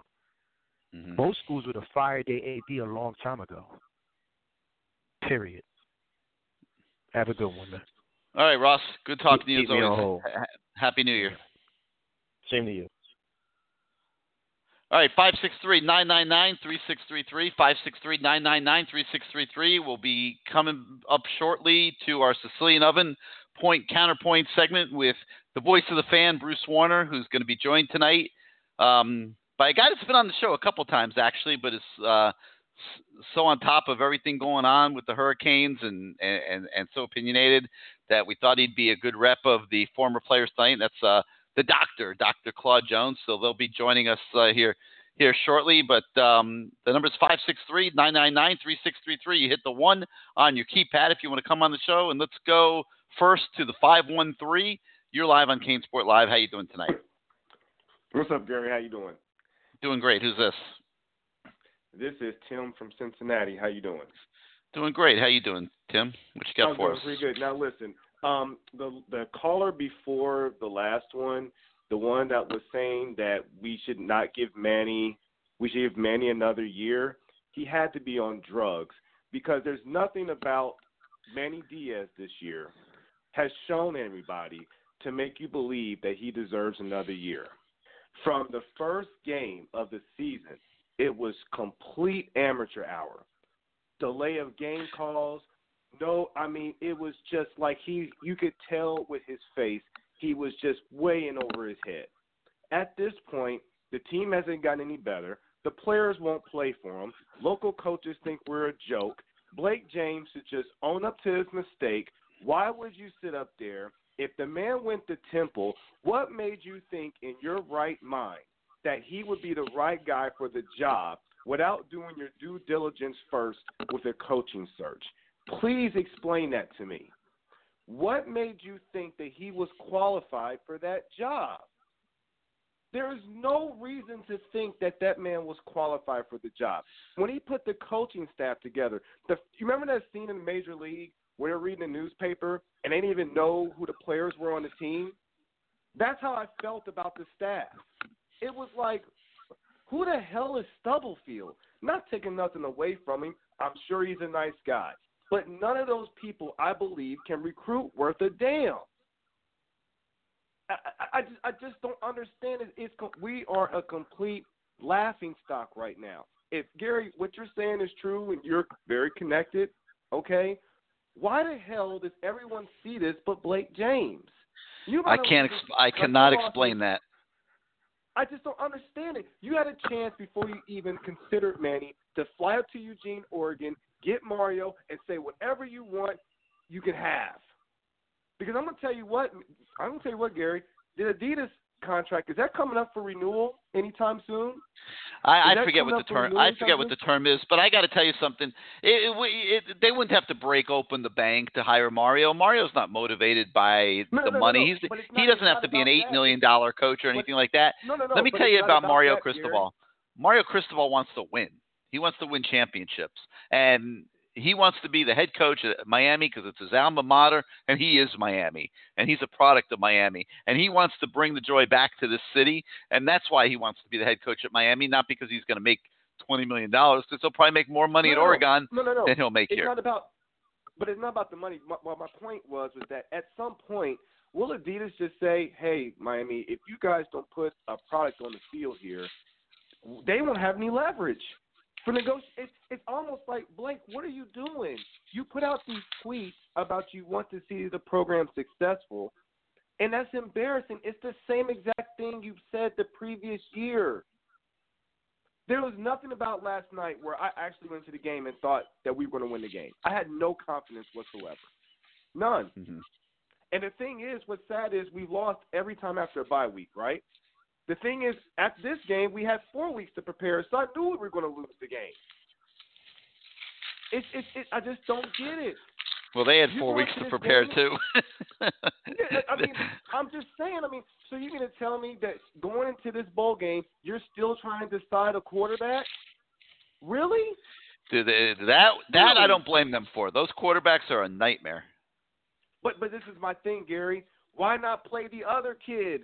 Hell, it couldn't be any worse. Yeah, they could have gone. They could have played Peyton Matocha and gone 6 and 7. I agree with that. Yeah, I agree. Why not play any of the freshmen? Why not? What did you have to lose? It just doesn't make any sense. You're right, Gary. We only have 2 players that will be drafted within the first 2 days of the draft. Russo and Jordan. That's it. The 2017 class was a wash. It was a bust. The 2018 recruiting class, right now, it's a bust. There's no one besides Jordan in the 2018 class that's worth a damn. 2017. I don't think it's a bust. There's some good players in there, but it doesn't look to me like an elite class by any stretch. There you go. So there's no impactful players. So you probably have 4 maybe. So now you're set back again, and now you're not going to get anyone for 2021. That's a wash. And now you're going to hold on for Manny for $3 million? That's just stupid. Now you're setting the program back further. I knew this program was doomed after the Duke game, and we didn't get rid of the people we needed to then. I said, we're done. This program, Blake James doesn't care. And he's shown that. Gary, listen, man, you got a good show. I'm just disgusted at this point. Just have a good New Year, man. Yeah, you too, man. I think I think you speak for a lot of people. I think a lot of people are disgusted, and they just don't. People don't have the direct voice, and I think Blake just ignores everybody and marches about his merry way, and doesn't really care very much what people think. and it's not a great way to approach things. So we'll see how that evolves moving forward. But thank you for being part of the show, as always. All right, guys, I think we're going to take a pause now and go to that segment that we all love near and dear, and that is the Sicilian Oven point-counterpoint segment with the voice of the fan, Mr. Bruce Warner, and our special alumni guest. And tonight, it's going to be oh, man, let me smack myself for a minute. How dare I call him Mr. Dr. Claude Jones is in the house as well. Guys, how you doing? Welcome to CaneSport Live. Hey, Gary. Yeah, I'm here with Claude because I have no choice because he called me the other day and he wants to spend the weekend here because he's in Florida. He's in town from Cleveland where he's involved. What are you, director of Cleveland Clinic up in Cleveland? CEO. What are you involved with, the suicide ward or something? There's a lot of people on this line that they may need your phone number. Wow, Gary, yesterday was bad and today's just as bad, if not worse. Holy smokes. I don't know how you do it, brother. I couldn't do this for 3 hours. It's incredible. Hey, Claude, let me ask you a question real quick. Like, I'm sitting here and I'm watching former players who have spent the last 20 years building resumes, building expertise in their careers. And I'm talking about Alonzo Highsmith, who's the VP of Player Personnel for the Cleveland Browns now, and Mario Cristobal, the head football coach at Oregon. And I'm watching these guys get totally disrespected by our athletic director. And I've got a little bit of a problem. And, it's like I get to know you guys when you're in high school. And, Claude, you and I go way back to when you played at Dillard. And, I watched you guys literally grow up before my very eyes. And I've seen the sacrifices you guys make for the University of Miami football program and what it means to you and everything. Do you take exception like I do when you see guys like Alonzo and Mario who have been, who in a different way than you as accomplished, you're so well accomplished. You're a doctor. You've done great things in your career. They made their careers football, and they've accomplished great things. And they have been totally disrespected by the athletic director, who will not even grace them with a phone call to this point. Do you have a problem with that, like I do? Well, to a certain extent, maybe just a little, because when you look at those guys, who have gone on to the NFL and gone on, in the college ranks to do, really great things, to not even consult with them, I may have a problem from that standpoint. However, let me say this. I think it's time for the University of Miami to think outside the box. Because, we've tried the formula of familiarity, staying within families, staying within the homegrown coaching tree. I think it's time for us to go outside the box. When you look at these teams now who have the formula for success, you look at the Clemsons, the Alabamas, the Oklahomas, Ohio State, teams that are perennially in the college football playoff, they have the formula to win now, right? They're what's happening. They're innovative, new approaches, new strategies to especially to offense. No one plays defense anymore, especially with some of these teams in the playoffs, as you can see. However, they're putting up 45, 50 points a game. And that's what we've been lacking. Why not go after some of these coaches on some of these teams, some of these coordinators who are up and coming, who are ready to go into the head coaching ranks? That's what I think. I think we're leaning too much on what used to be and guys who grew up in the program and guys who came from the program. I think we need to think outside the box. All right, fair enough. That's a decent counterpoint. There are obviously other people out there than Alonzo that know personnel, that know football, that might be qualified to come to the U and rebuild the recruiting department and reestablish protocols for the recruitment of athletes, go out into the community and build bridges where they can there, and on and on and on. So, I can't really argue with what you're saying. I'm partial towards Alonzo because I think he's got the perfect skill set for what this program needs.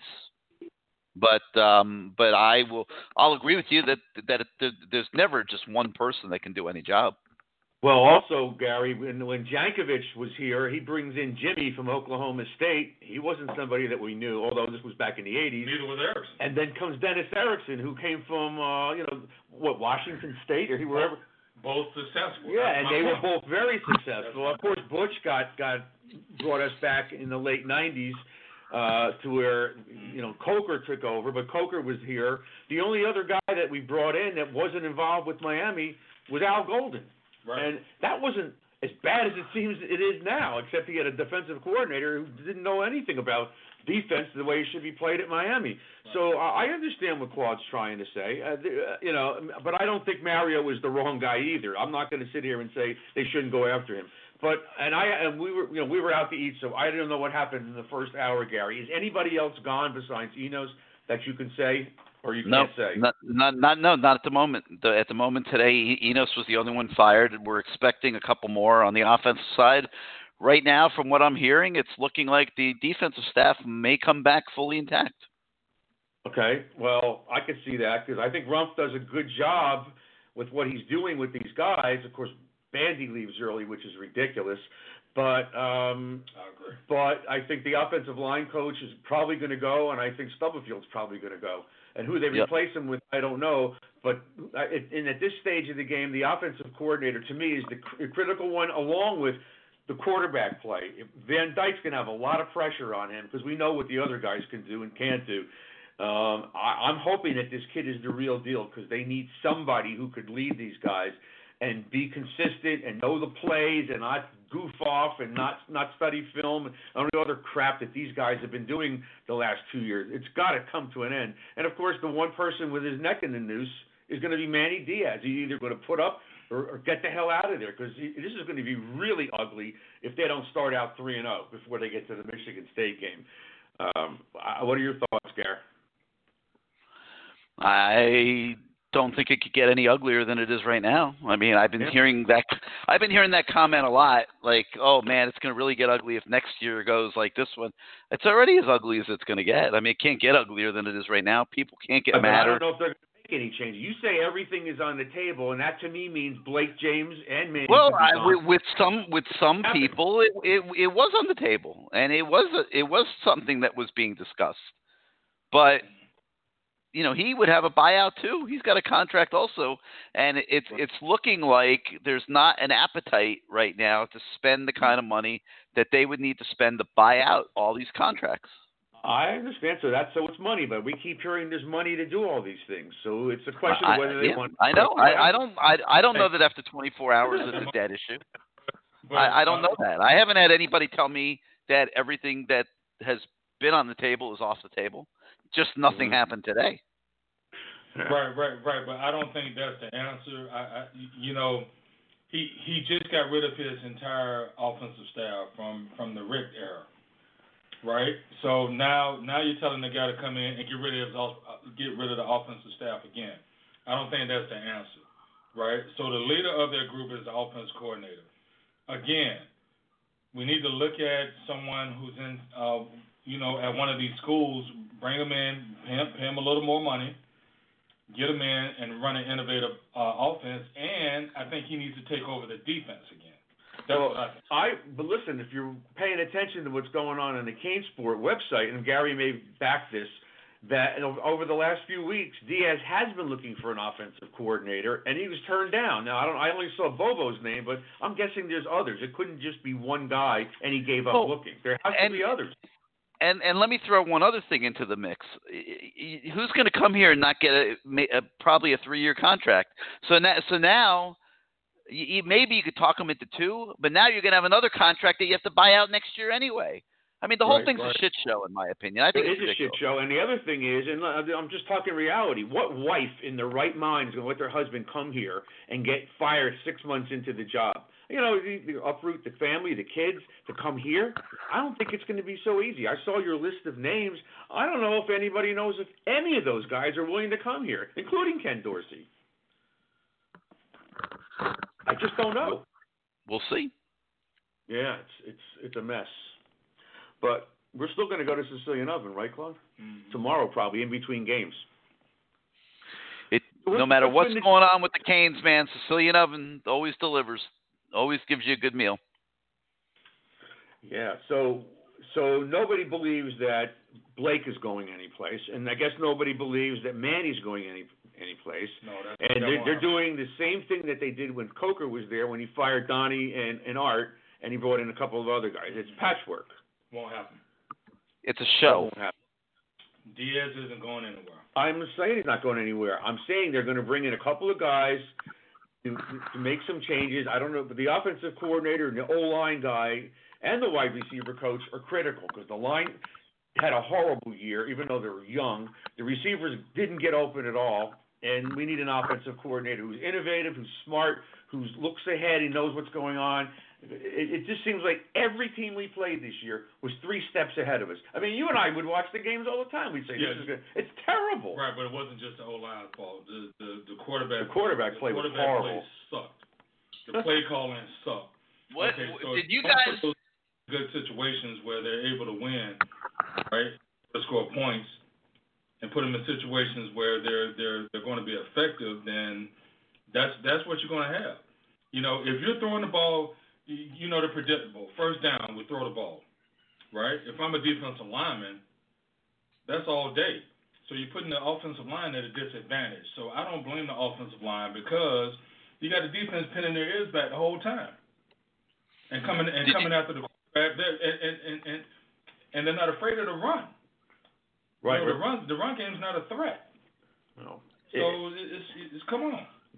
You know, I don't know if Van Dyke's ability to escape a mess either. So we'll have to see with this kid coming in. But the line has to get better for us to be able to run the ball. You know that. If this kid comes in, he's a game manager. You know, if he's not, he might not be as good as this Knicks kid from Auburn, but he's probably pretty damn good. Yeah, everybody gives rave reviews about him. Yeah, but you got to build a line for the offense. Enos came in and tried to build a power offense. You didn't have a power offensive line. He tried to build an Alabama type offense. You need road graders, right, up front. You need 350 pounds across the board, and you just moving people out of there. They didn't have that. They're more of a finesse offensive line. Like when I played, you know, we were a finesse offensive line.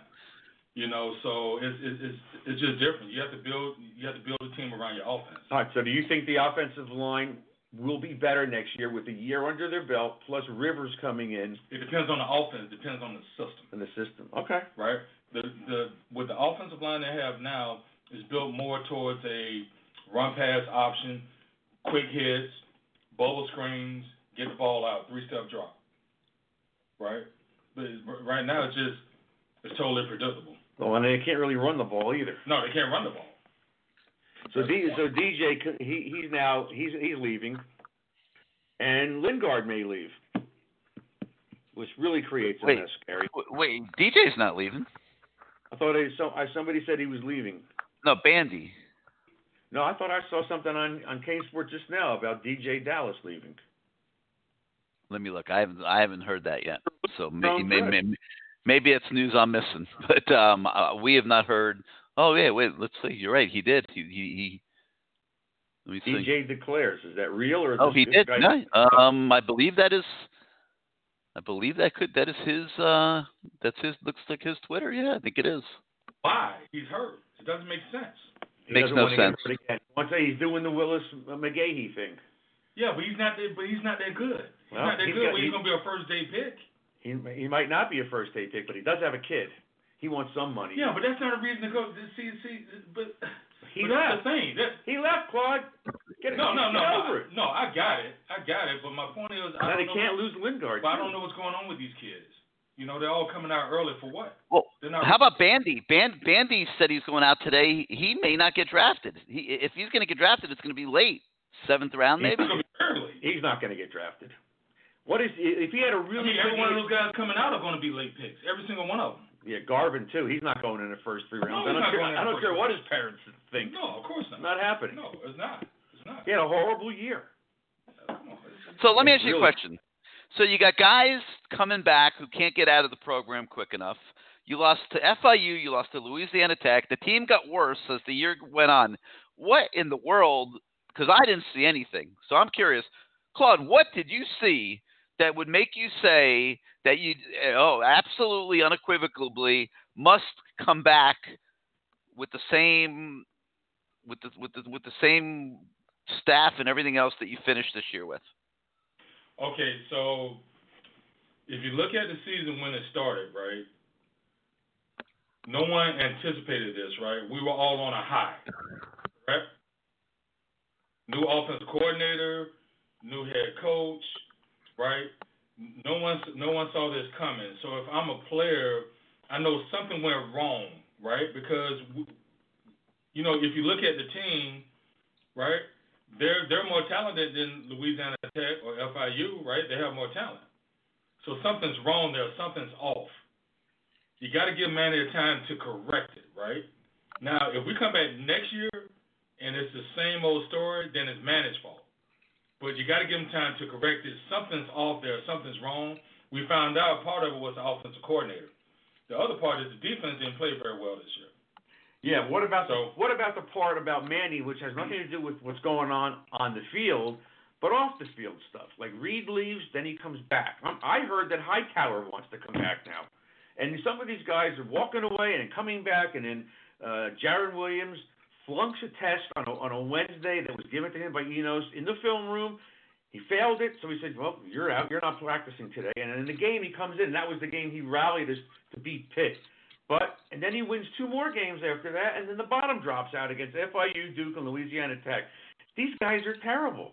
But I don't know whether or not there's any respect in that locker room for Manny Diaz. What has he accomplished? No, I think it is. But you got to give him time. He made a mistake. Doing what? He brought in the wrong offensive coordinator. He brought in the wrong guy. He thought that was going to turn it around. The offensive coordinator's got nothing to do with problems. He couldn't get anybody else. Right, he couldn't.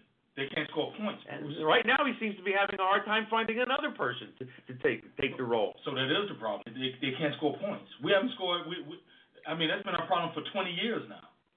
We can't score points. No, he scored when Ja'Cory was here. Oh God, don't tell me about Ja'Cory. You're gonna give me nightmares. Don't do that. Stop it. They did beat Stop Florida it. Don't State. do that to me. I went through 4 years of Ja'Cory. Don't do that to me, please. Okay. Yeah, but Gary, I don't know the answer is these new coaches or not. I don't know who he's going to get. They better get somebody that's got a fire in their belly that's going to get these people excited again, because Manny Diaz doesn't excite me at all. With all the crap with the turnover chains and the stuff with the boat and the stuff up in Orlando with Florida State with the beer and all that stuff. I mean, he's got to grow up. This has got to stop. I just don't know. You can say what you want, Claude. I don't think these kids respect him. I just don't. Because they walked all over him, and they came back to the program. Okay, so what do you do, Bruce? What do you do? You fire him. You bring in a new coach. I didn't say that. I said he's got to grow up and make rules, and if they violate the rules, they're gone. Okay, so because if Jimmy would have walked out, do we ride with Manny next year? That's what I'm asking you. Do we ride with Manny? Yes or no? They're not going to fire him. I guess the answer is yes. I wouldn't let him come back. I'd go look for a coach right now. Make me athletic director for a day, Claude. One day, and I go get Alonzo to run the infrastructure of the program. I go get Mario Cristobal, and I go get Brady from LSU to be the offensive coordinator. Yeah. And I think that's reality. That's reality. I've vetted all 3 of those guys. That's a realistic wish list. Give me the power and give me the money for one day. How much do you need, Gary?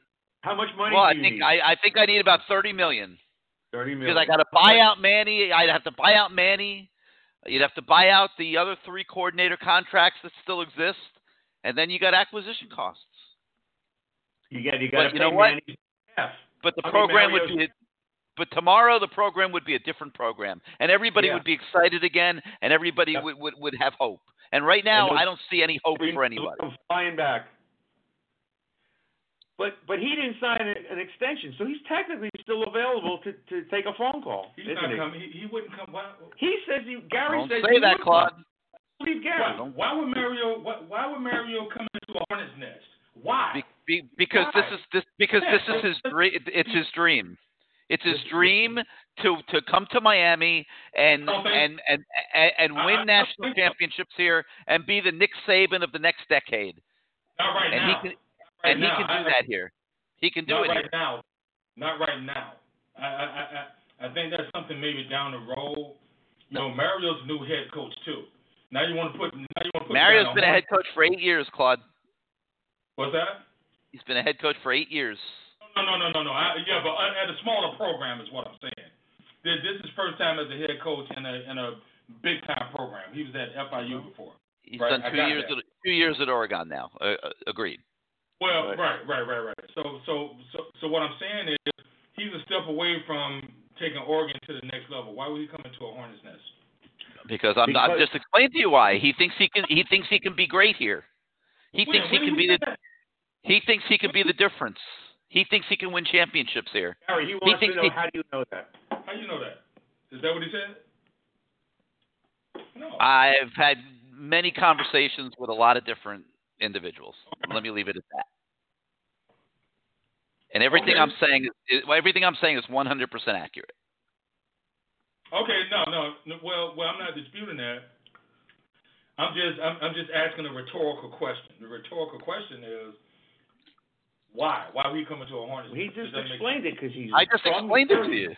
He wants to be here. No. He thinks he could be the difference here. He thinks he can make this place great again. Oh God, I'm sorry to all the Democrats out there. I didn't mean to utter that phrase. but no, he thinks he could be the difference. So, and he wants the opportunity. So we'll see. Maybe he'll get it one day. All right, guys, listen. I thank you so much for coming on the show, Claude. Thank you as always. Love your input, and we'll see what happens here. I mean, right now it looks like you're gonna get a couple cosmetic changes to try to shut up the fan base. I don't know how, maybe it'll work. Maybe everybody will quiet down and zip their lips and wait till September. I don't know. I mean, I think people are looking for more than that, but we'll see how. The only thing that will help the fan base is if this kid Van Dyke comes in and he beats the other guys out and he looks like the quarterback coming from Connecticut. He's a 4-star quarterback. I think they're going to go in the transfer portal and look for a starting quarterback. That's what I think. We'll see. Yeah, there's a couple guys out there, but that's a conversation for another day. Get your room and go to bed. All right, guys. Tuck them in, will you, Bruce? Tuck them in for me. All right, guys. Thank you. No kissing, though. Yeah, definitely no kissing. All right, we'll talk to you guys soon. Yep. Have a good night. All right, Dr. Claude Jones and Bruce Warner. Thank them very much for being part of the show. Interesting to hear a little different point of view.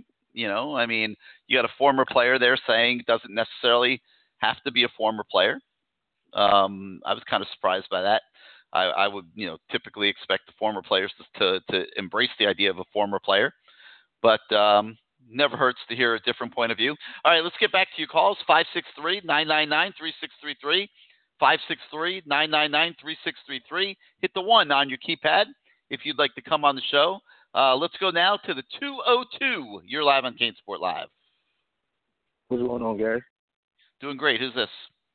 This is Deuce. I've been hey, DC, what's up, man. Hey, how you been, not man? Much, man. This year, as many have stated, has been a debacle. I didn't necessarily see it unfolded like it did. However, what I think is the same thing that happened with Mark Richt's offense is happening to Manny Diaz's defense. I think people have a beat on it. I think that the addition of the striker is pretty much not worked out since its conception. As a defense, what are we taking away? Because you can pretty much do whatever you want to do to us. Now, you might not score 50 on us, but you still can do things to us to keep the ball, to get first downs, to get in the field goal range, things of that nature. And I don't trust Manny defensively like I once did, because when he first got here, he had different personnel. The defensive line that he had when he first got here is way better than anything he's recruited so far, right? So outside of Russo, who had a phenomenal year, the defensive tackles were a disappointment. Garvin's been a disappointment. He inherited Norton and McIntosh and Chad and Joe Jack to an extent. So he's not a great recruiter, so he's not going to restock. The young D tackles we have, they are very athletic. I just don't know if they're getting the proper coaching that they need. Linebacking coaching and linebackers, they've regressed since their freshman, sophomore year. They're not the same. Shaq had a pretty good year, but they're supposed to be way better than what they are right now. Corner, we have 5 corners. We have to play a lot of zone because we can't. The only corner, in my opinion, that's capable of playing man is Blades. Al Blades actually is. I feel like he's going to be the best one out of all of the corners we have on the roster. He actually can play man. Ivy can't play man. Bandy was too small, and he doesn't have the long speed to play man. So we ended up playing a lot of cover 3, which is why people were getting open left and right, because it's holes in the zone. If I know that, the coordinators know that. So I feel like he made mistakes where he hired his friends on defense as well. But in retrospect, listening to what you're saying and just putting 2 and 2 together, he's not the type of coach. He doesn't have the acumen to put together a quality staff because at the end of the day, who is he? Like you said, he's a middle-of-the-road guy that had a couple of good seasons as a coordinator here with personnel that he didn't recruit. So who's he going to really bring in, right? I mean, that was an issue when he was putting a staff together. Here's the thing with the best talents in coaching in college football. If they think they're better than the guy that's the head coach, they're not going there. Oh, absolutely. I agree 100%, and that's what we have right now, right? Well, I didn't know that he couldn't get anyone outside of Enos. I definitely was surprised when he said that was his first choice because Enos has never had an elite offense. His offenses were okay, but they were never elite. They were never the type of offenses that you could see made coordinators struggle.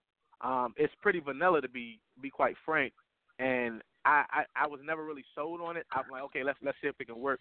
But this offensive staff he put together, very, very, very, very underwhelming, right? And I'm not necessarily the biggest Mario guy like some others. I respect that he is an alpha. And what it boils down to is this, Gary. You either going to have to pay the coach or you're going to have to buy the players. At Miami, we can't buy the players. Obviously, everybody knows what happens when we do anything that remotely resembles, going to the bowling alley with the player. We get slammed. While Georgia and Alabama, Clemson, and all those guys, they can go rogue. They do whatever they want to do. But we're going to have to make a decision. You're going to spend the money on the staff or you got to spend the money on the players. What's really hurting us, though, Gary, is we're based in a community where the parents sell their kids. So they're not worried about the University of Miami if Clemson is going to pay them or Georgia is going to buy them or LSU is going to cough up. What is Miami going to do for them, right? So it's no loyalty to the university. That's why when you brought up Urban's name and Mario's name, it intrigued me because you have to have those type of personalities where they have leverage as a coach recruiting you. Right now, we haven't had a coach with leverage recruiting players in South Florida since maybe Butch. It might go back that far. And even Butch wasn't a guy, like all those guys that he recruited that ended up being great, some of those guys weren't really highly ranked, right? So he found a lot of guys. But imagine a kid in Ohio telling Urban, well, I guess I can go there, but Michigan or USC or Florida is dangling this over me. You know what he would say? Okay, I go get another kid, right?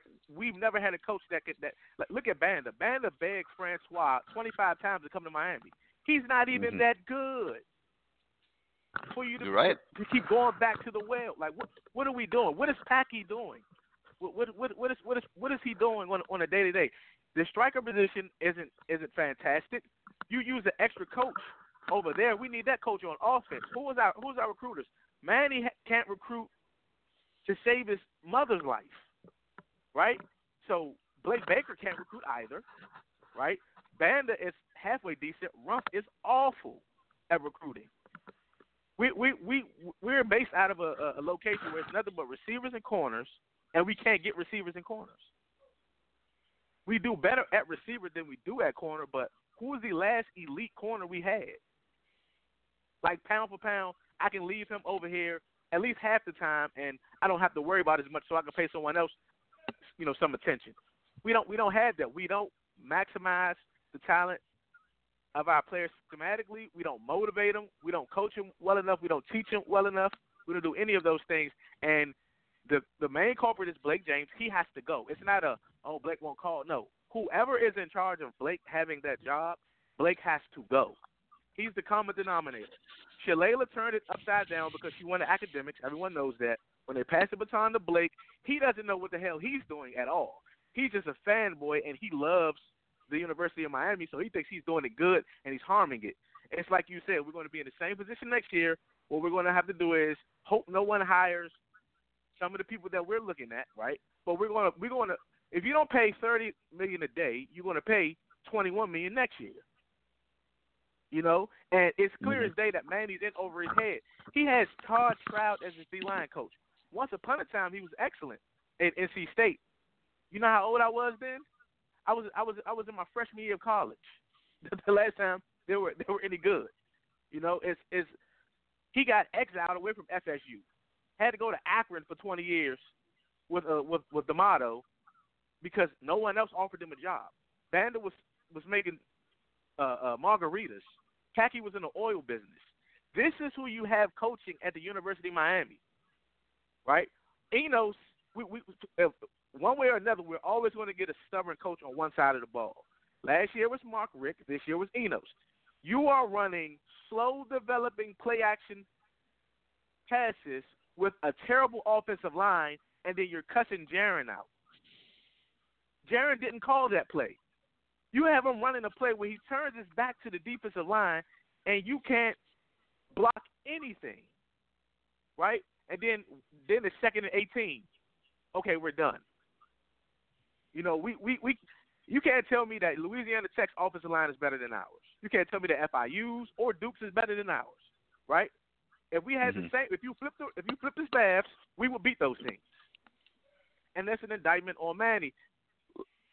Like the last caller said, no, they don't respect him. How the hell do you not come to practice and it'd be okay? You go back and you get Jeff. Yeah, and Jeff you're Thomas, still on the right? team. And you're still on the team. You're still on the and you're putting the game on Saturday. It's amazing. And they don't respect him. They wanted Manny because Manny's like he's like the homie. Right? Well, the homies get ready to get canned this year or next year because he just doesn't have it. He's a smart guy. He's an analytic guy. But his ceiling is defensive coordinator, one position coach. He can coach linebackers and be a D coordinator at a school not expected to compete for championships. That's who he is. Nothing more, nothing less. I'm not necessarily as grim on the offensive coordinator hire because what I will say is this, right?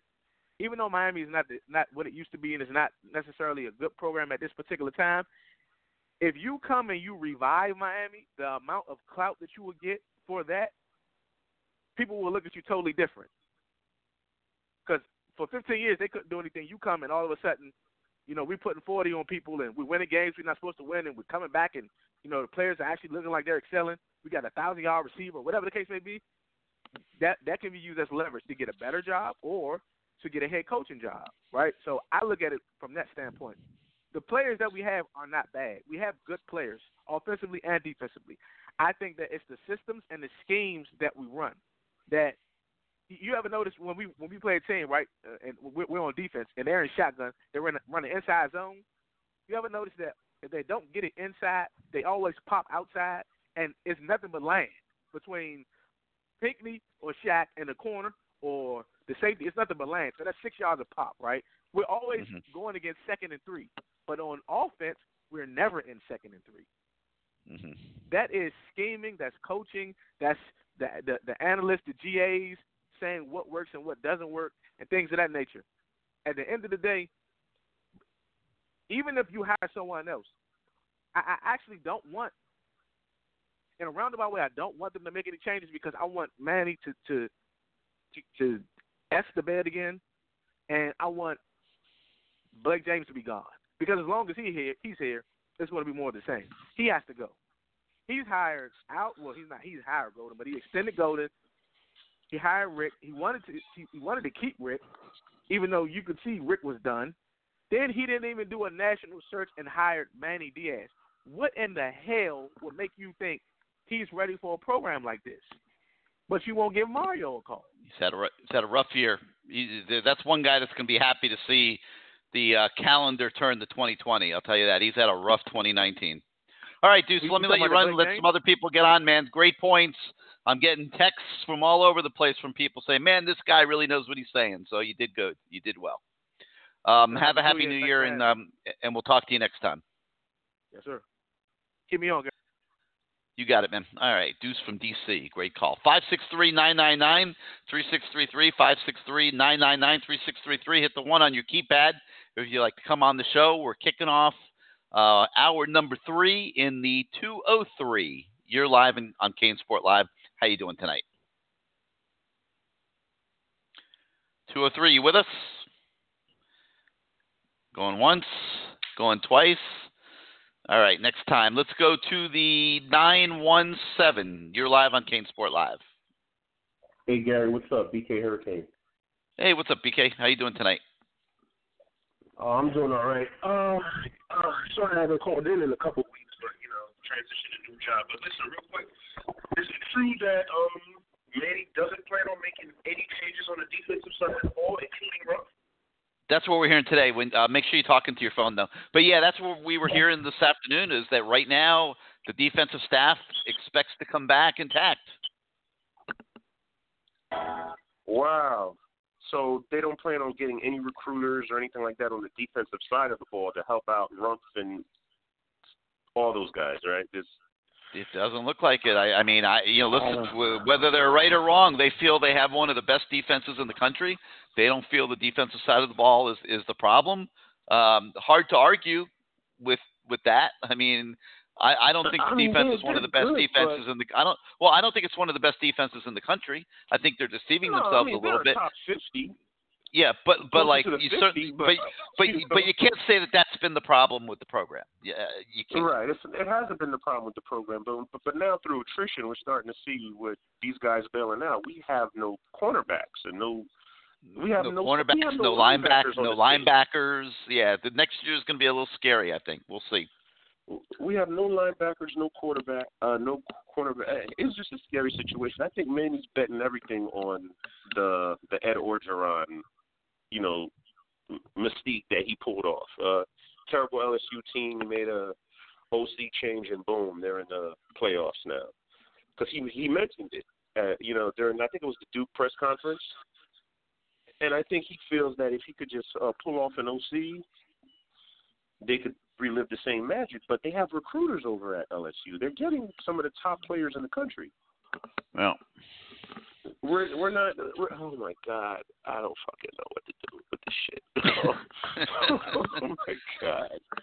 Oh my God. So basically, Blake James is tying his whole career to Manny Diaz. Yeah, it looks that way. Because I'm pretty sure if Diaz gets fired next year, James is gone as well. I would agree with you at a normal. I would agree with you at a normal school. I don't get any impression that anybody above Blake James gives 5 flying diddlies about this football program. I really don't. Not a board of trustee member, not the president. So I don't know if that's true. I mean that. Oh my God! Like, how is it possible that we are like we have the worst luck with hiring personnel? Everybody we seem to hire is stubborn. They feel that they're geniuses and they know better than everybody else, and they don't make all the necessary moves. The only guy that knew he was in trouble and wanted to do something was Shannon, and we didn't give him a shot. But everybody else, no, I'm sticking with this guy. He didn't have the support. He didn't have the support. We didn't give him an opportunity to, but he realized that there was something wrong. He realized it and wanted to change it, and the board didn't support. Oh my God, this is fucking crazy. It's tough to watch, BK. What else you got for us? Anything else? Not much. I just wanted to vent real quick. Keep me on the phone though. All right, man. You have a happy New Year. We'll talk to you next time. Let's go to the 612. You're on CaneSport Live.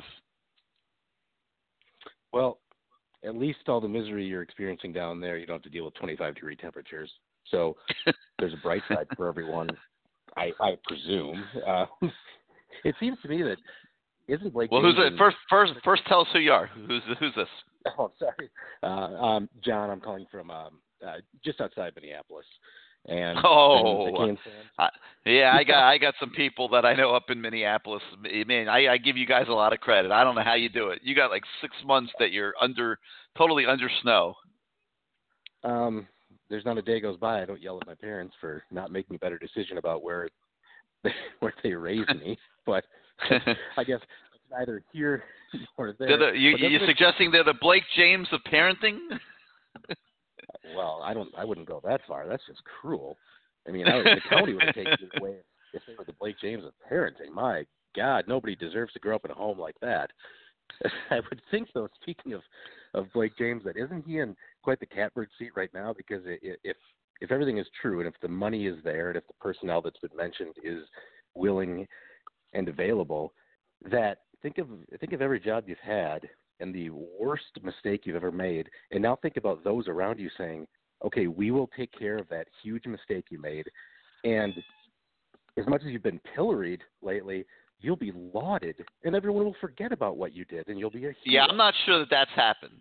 Okay, I figure you're talking about $30 million. I'm not sure that somebody has come up with $30 million for Blake to bail himself out of his mess. Like, so right. I'm not going to. We're not. I wouldn't take it that far, but somebody should figure out a way to do it and get creative and finance it over 10 years.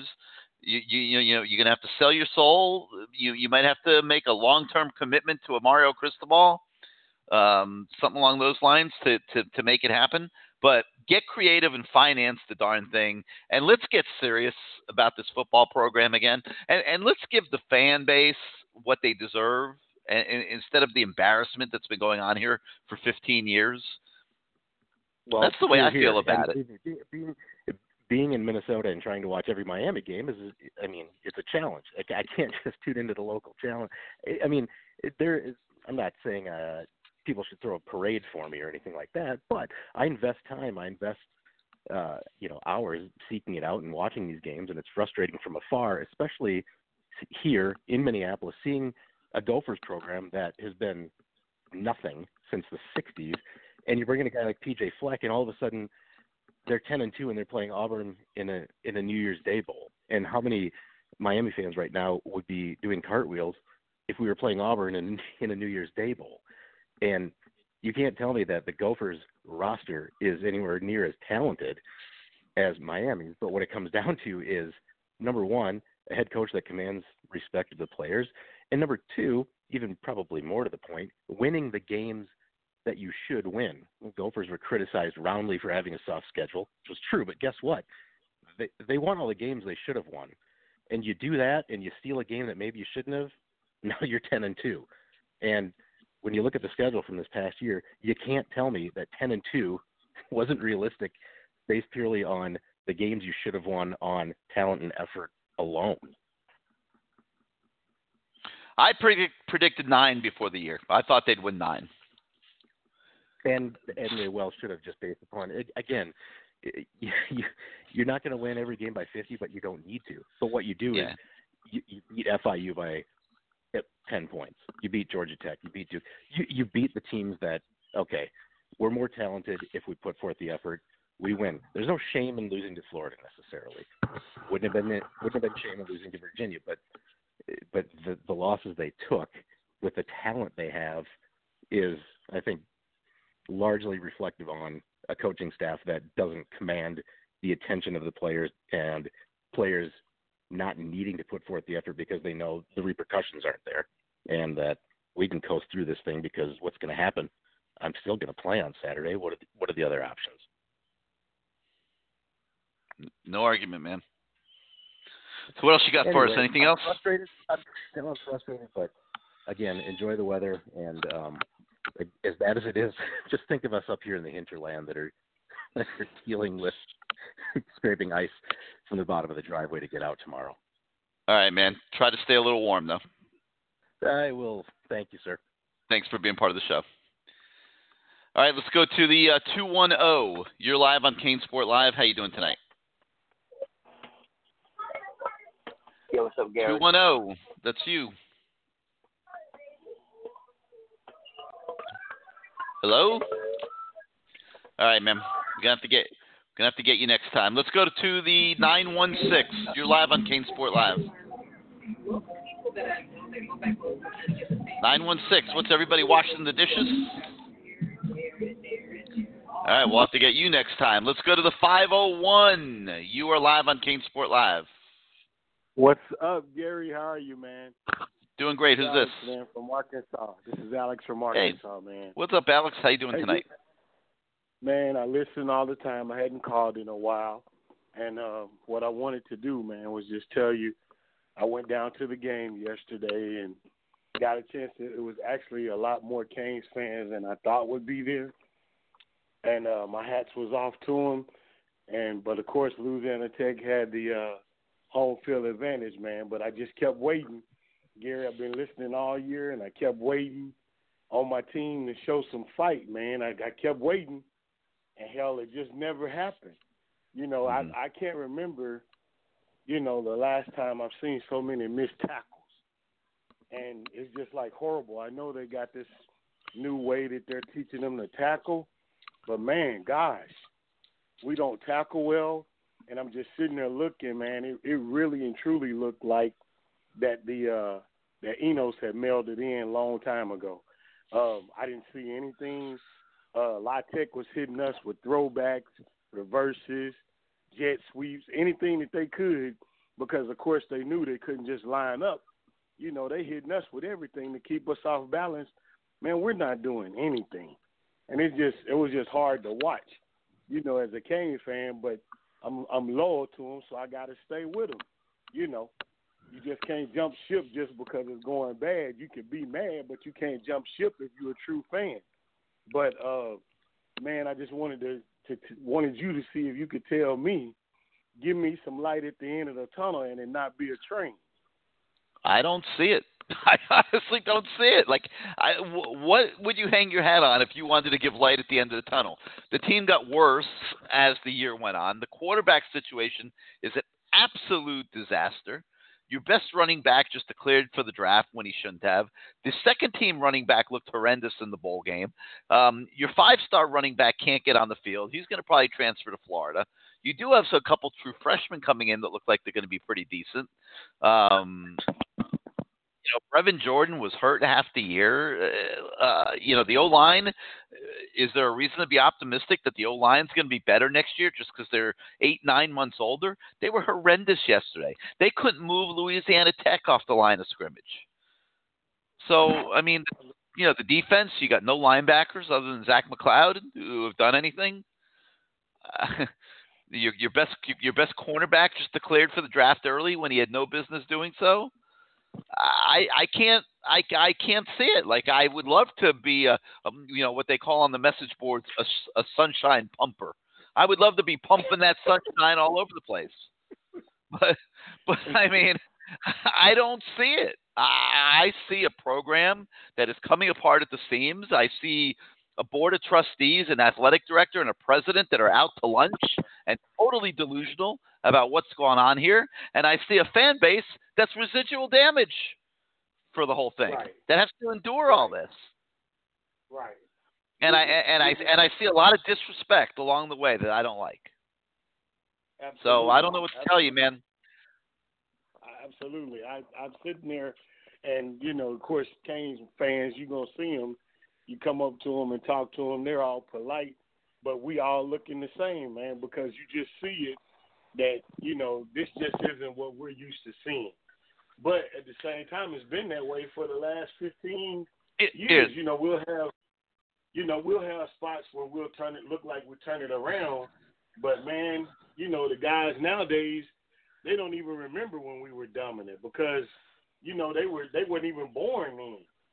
So it's like, you know. Let me try something with you. Let me try something with you real quick. If I said to you, I'm going to give you $5,000 to be our sunshine pumping CaneSport Live, CaneSport.com representative, and you're going to pump some sunshine into the Canes Nation right now, and I'm going to give you $5,000. Go ahead. I give you the floor. How would you do it? The best advice that I could do, Gary, is tell everybody if you a true Canes fan, which all of us are, and it hurts us right now to see our team like this, but the same way that I boast and brag about the 5 national championships, the who's who in the Hall of Fame, and the great players that have come through our program, I have to say right now that we just dropped the ball, but we're going to get this shit turned around. And it starts with each one of them. How are we going to do it? Man. How? I mean, shit, if I'm a coach, come on, pump that sunshine. How are we going to do it? Come on. If I'm a coach, I got to act like I care. I'm sitting there watching them on the sideline. The linebacker, Shaq, the one hollering at the players. Nobody's in anybody's face. Ain't nobody chewing ass or nothing. They just sitting there like this is just a damn country club.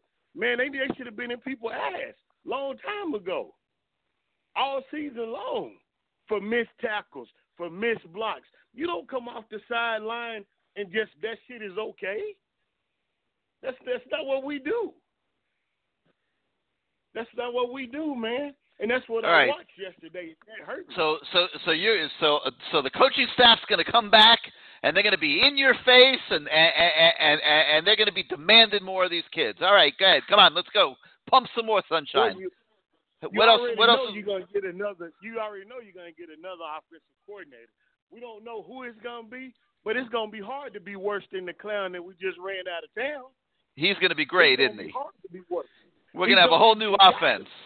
We're going to have a whole new offense, and we're going to put up 40 points a game on offense. We're going to have a whole new look, and everything that we saw this year that was so damn mediocre or bad is going to disappear because we're going to have a new offensive coordinator that's going to bring in some new plays, and we're going to put up 40. Go, keep going. Come on, pump that sunshine. First thing we're going to do is we're going to get a better damn kicker. That cost us at least 2 games right there. So you get the guy from FIU. If he doesn't go to Alabama, you start. He's in the portal. Kicker. He's in the portal. Him, you start with the kicker. That solves some of your problems. That'll give you at least 2 wins that we fucked off and lost right there. Okay. All right. We're not going to miss field goals next year. We got to get a transfer portal in the quarterback. You just said it. I got my chest protruding out now, man. Now I'm fired up. So what are we up to? We're up to what? We're up to about 9 wins now. Got to get the quarterback situation. Go ahead and tell Nkosi. Go ahead and tell Jared thanks, but no thanks. We're gonna have to move on. And kick them out. We're gonna get rid of their cancers. We're gonna get them out of the program. We're gonna go in the portal. We're gonna find ourselves a grad transfer that can be the starter next year while we groom our young freshmen. All right, that'll give us another win. Now we're up to 10 wins. Are we winning the Coastal?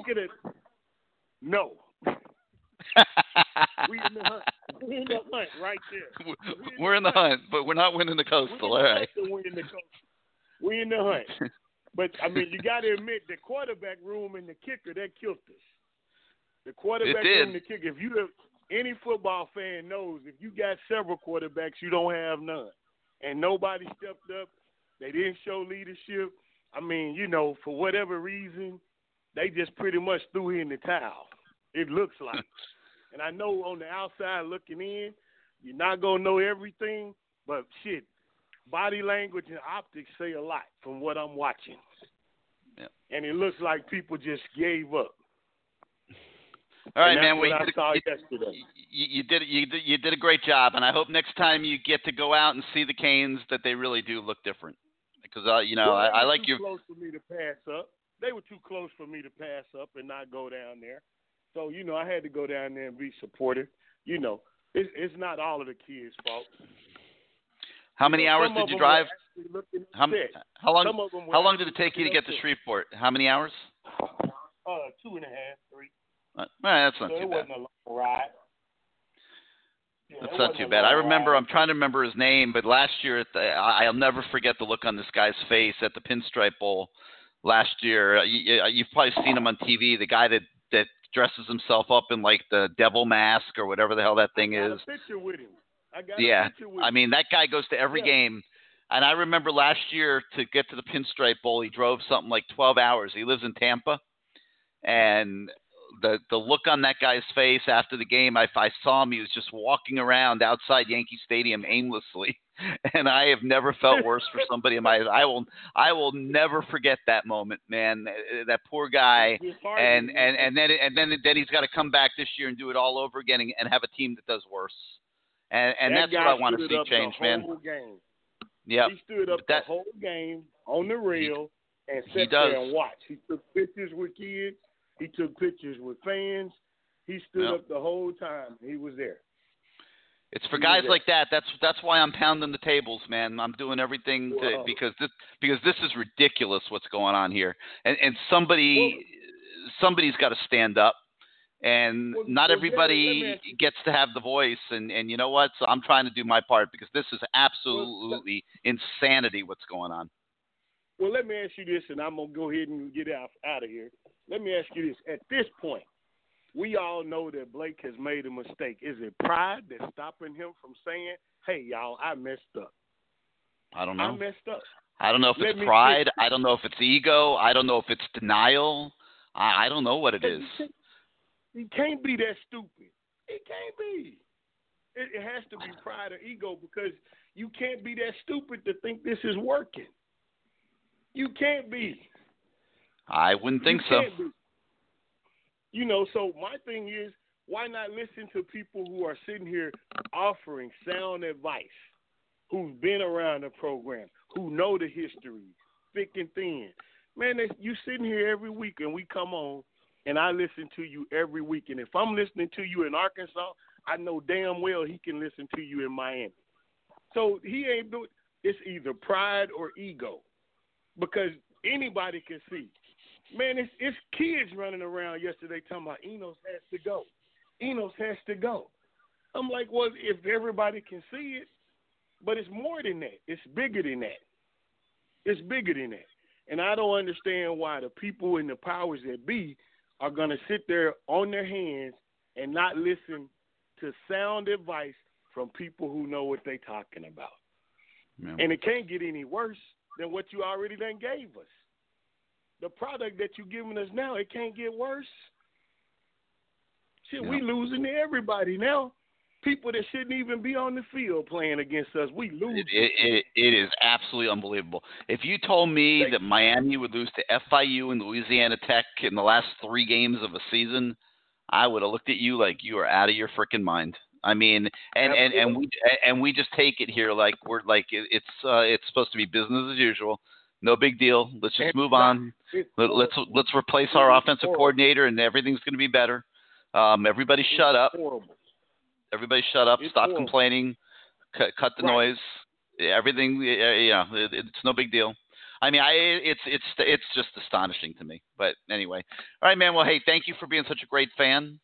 And thanks for making those trips. And I hope the day comes soon, man, that you can make that drive to go see the Canes, and they look like the Canes.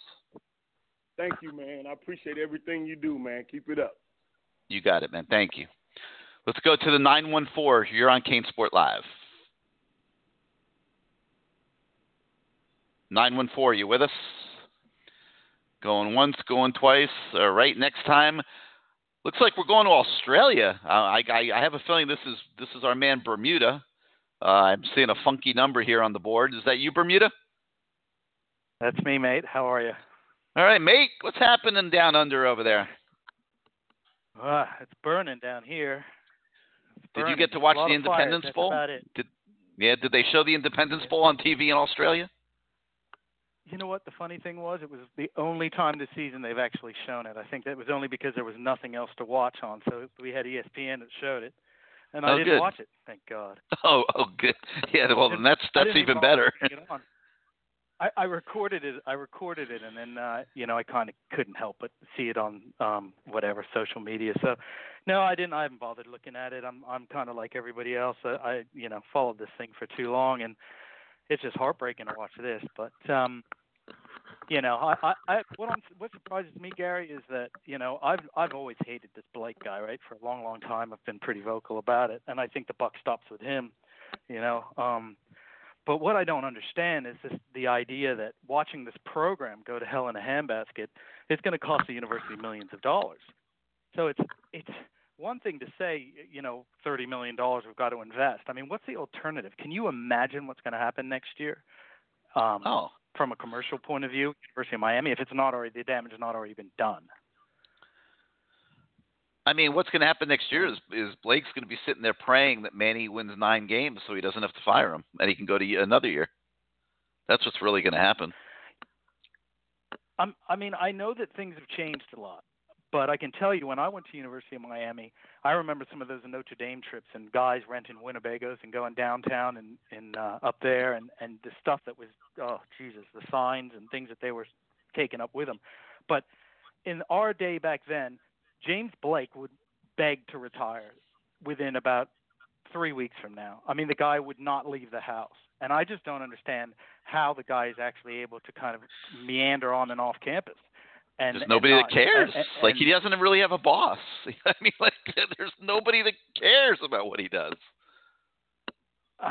It's not like he walked into it's not like he walked into the Heck Center today and then Julio Frank was waiting for him in the lobby and said, Blake, we need to talk. I mean, no, there's not Julio Frank's probably on vacation in South America or something. Like, there's nothing like that. Yeah.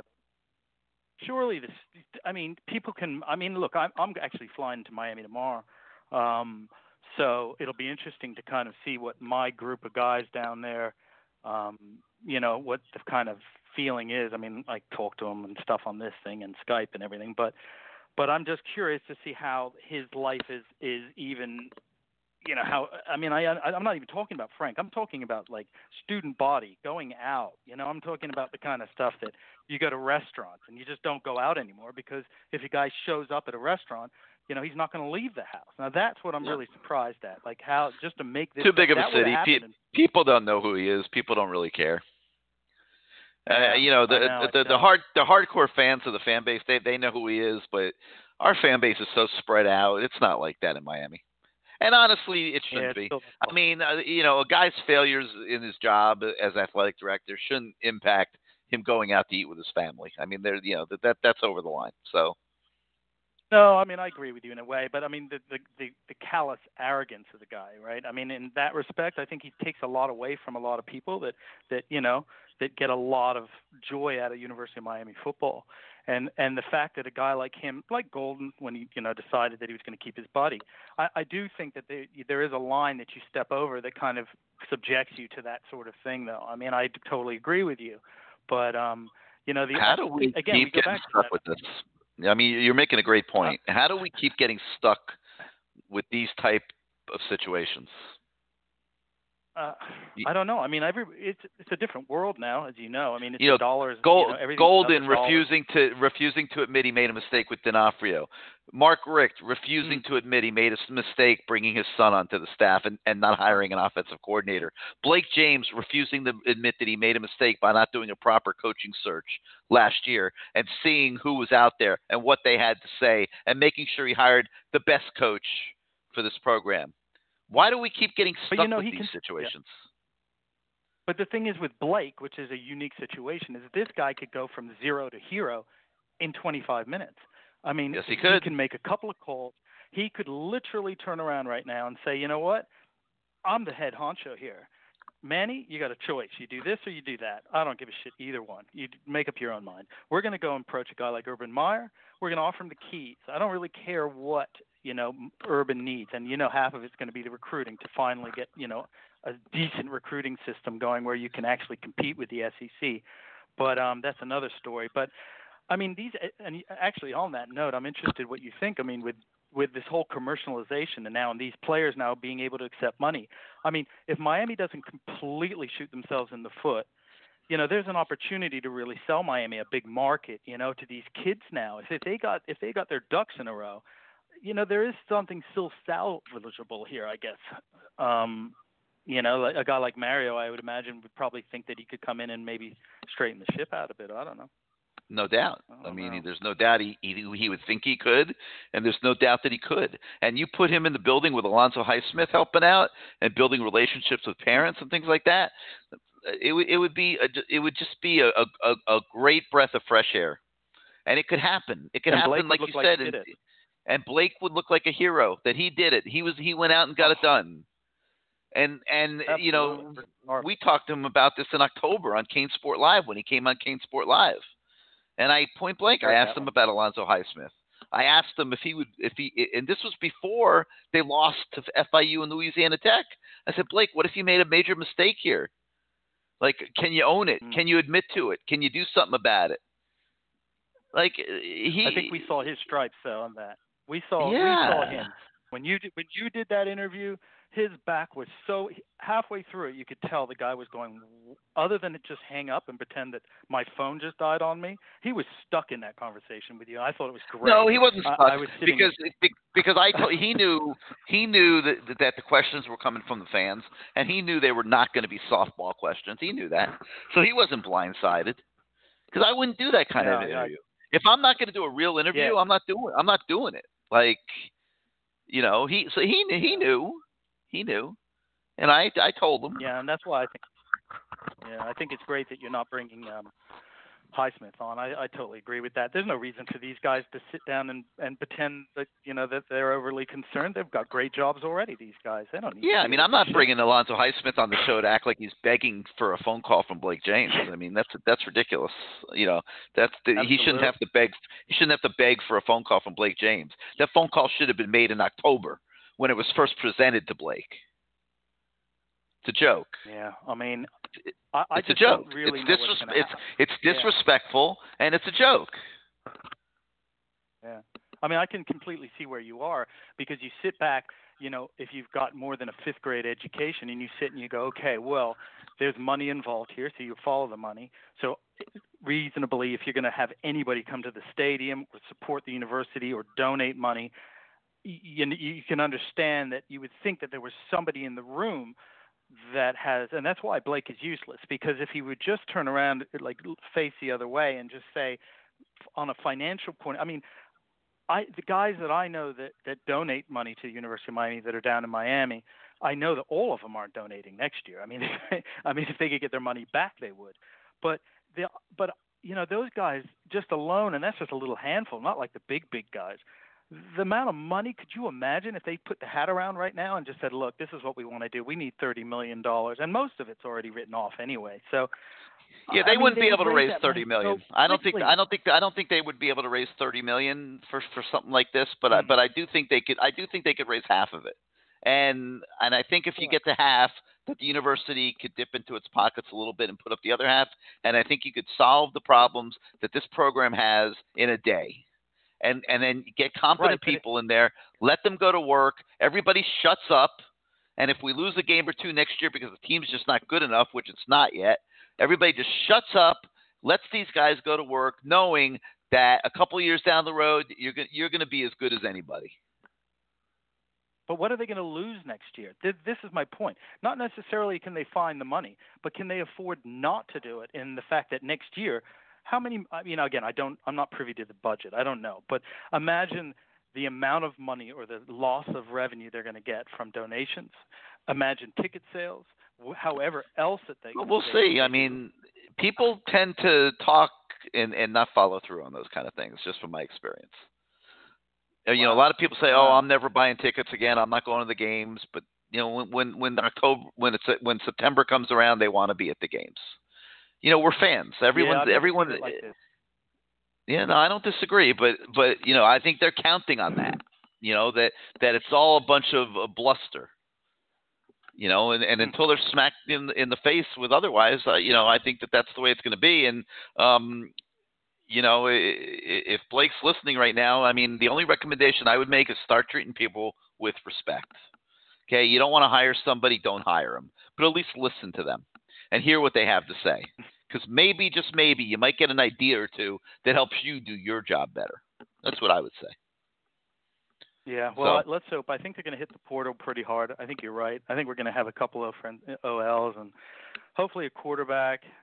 I don't think – look, I mean, at the end of the day, before I let you get other callers, at the end of the day, though, could you not have coached – I mean, you've got guys that are 4-star average, let's say, a couple 5s sprinkled in and a bunch of 3-star.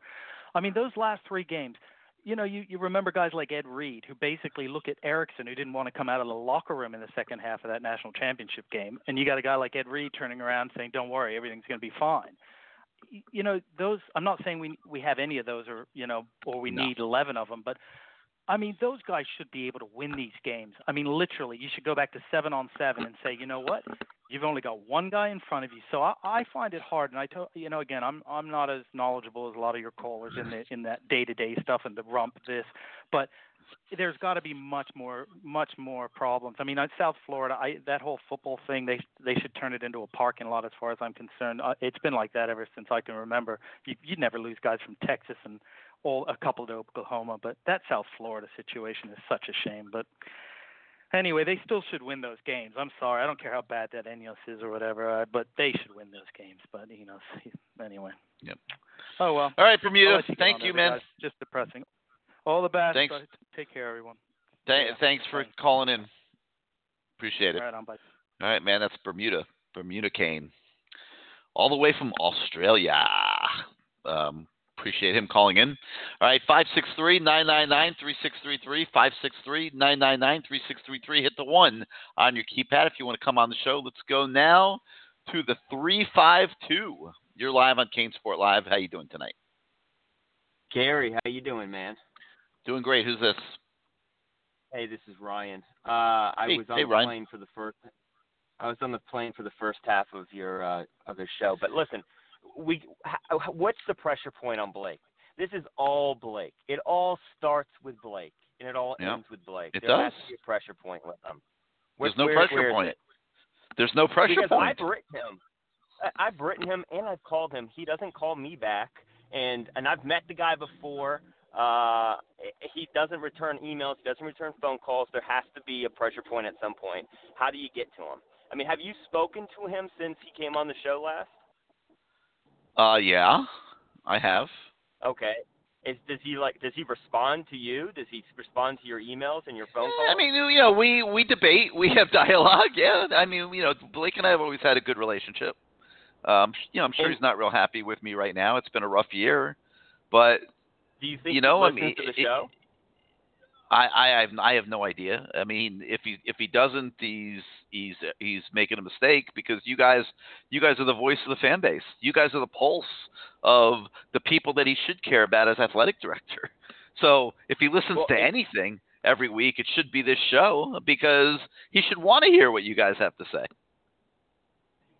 If he were to call in right now and you were to ask him, why are you so reluctant to get Alonso down here, what is his answer?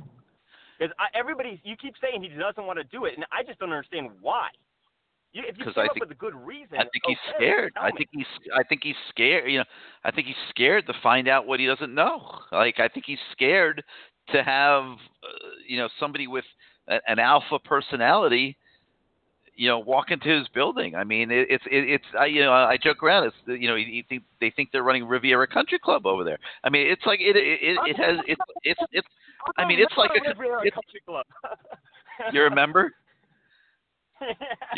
No, I'm sorry. Well, I mean, I don't mean that like offensively. I just mean like it's like he's running a country club. Like, there's nobody like saying this is not acceptable. He's not calling Manny into his office and saying, Manny, you're not getting the job done.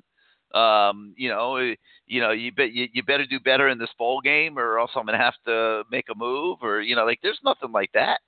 Like, it's a damn country club.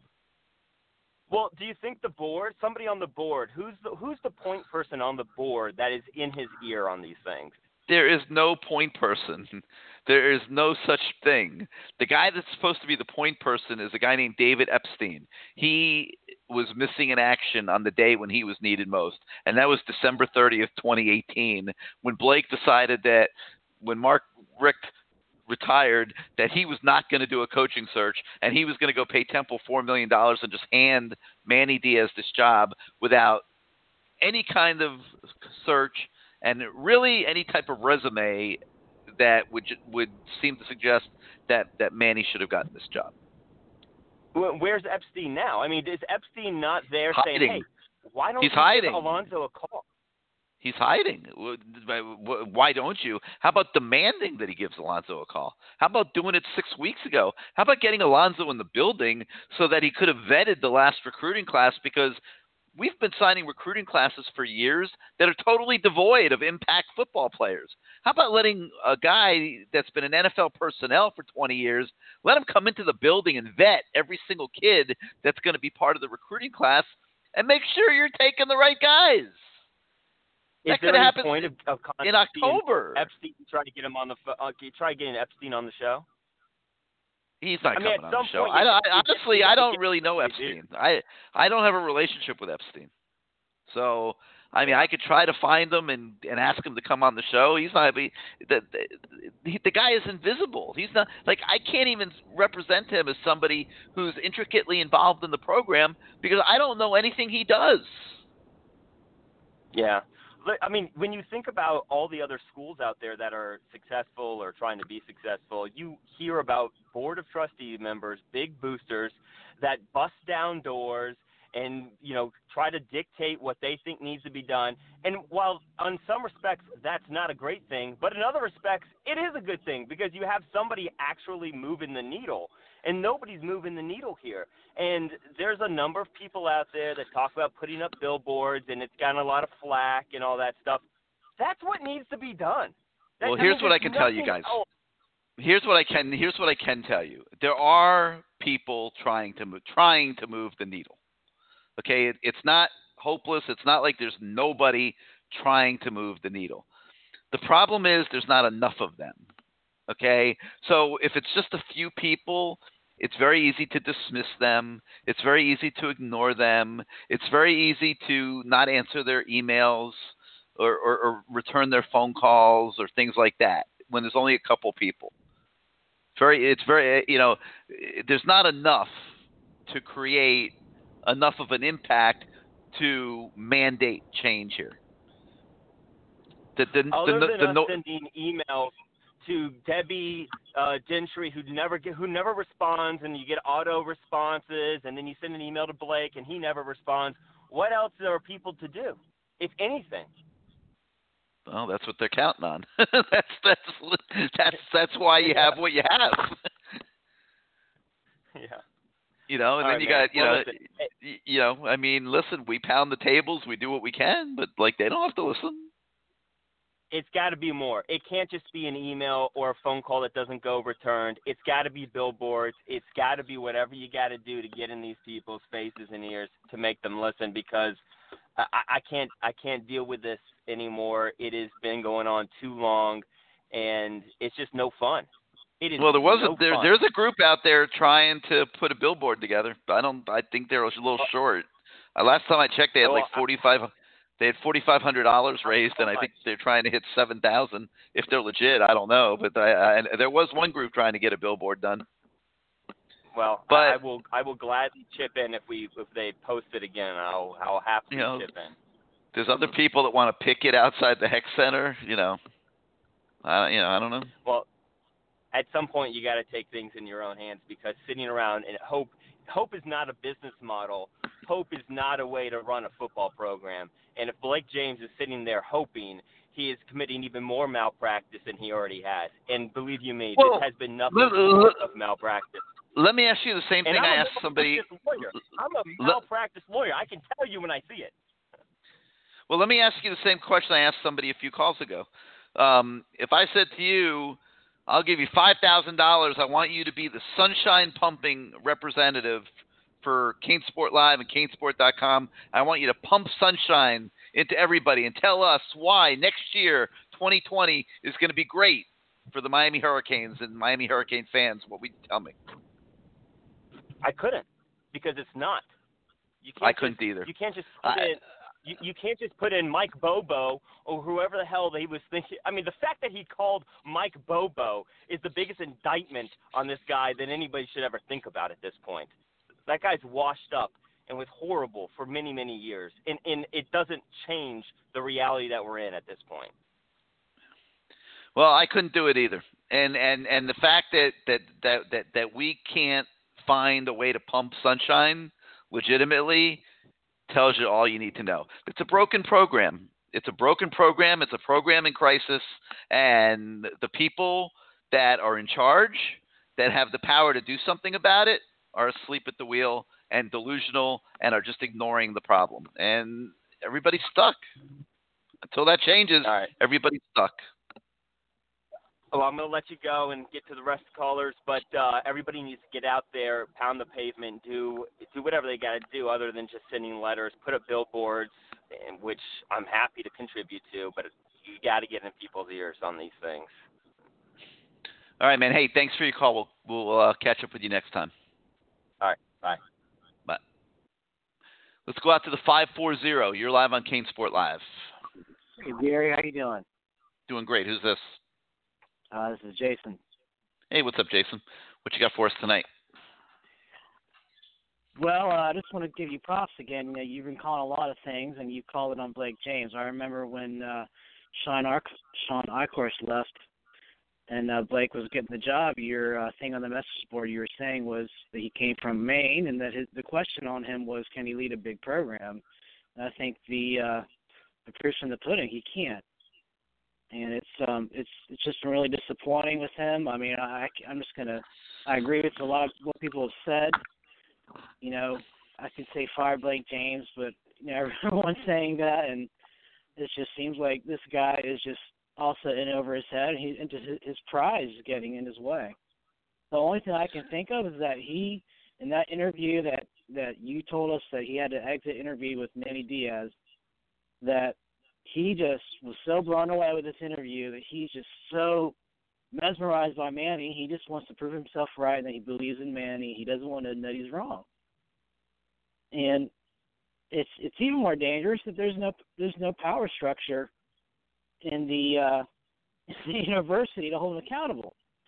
Now, I don't know if there's a class if the business school is good there or not, but maybe there's a class in the business school of how not to run a program, and they have Blake James as his picture in the textbook, because this is a shit show, and they don't know what the fuck they're doing there. Okay, what's going on down there, man? We're 6 and 7. Sorry, not at you. I'm just saying, man. What in the world? 6 and 7, and fortunate to be 6 and 7.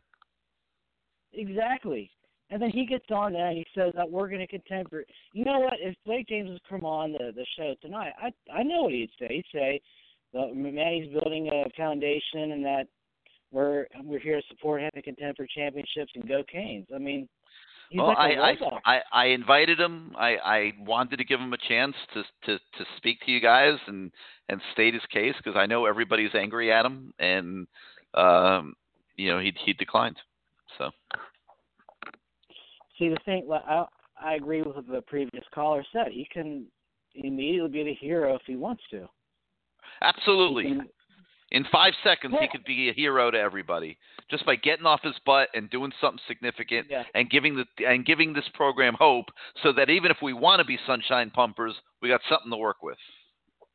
Can you tell me, like, what is his issue with Mario? Like, he ignored him.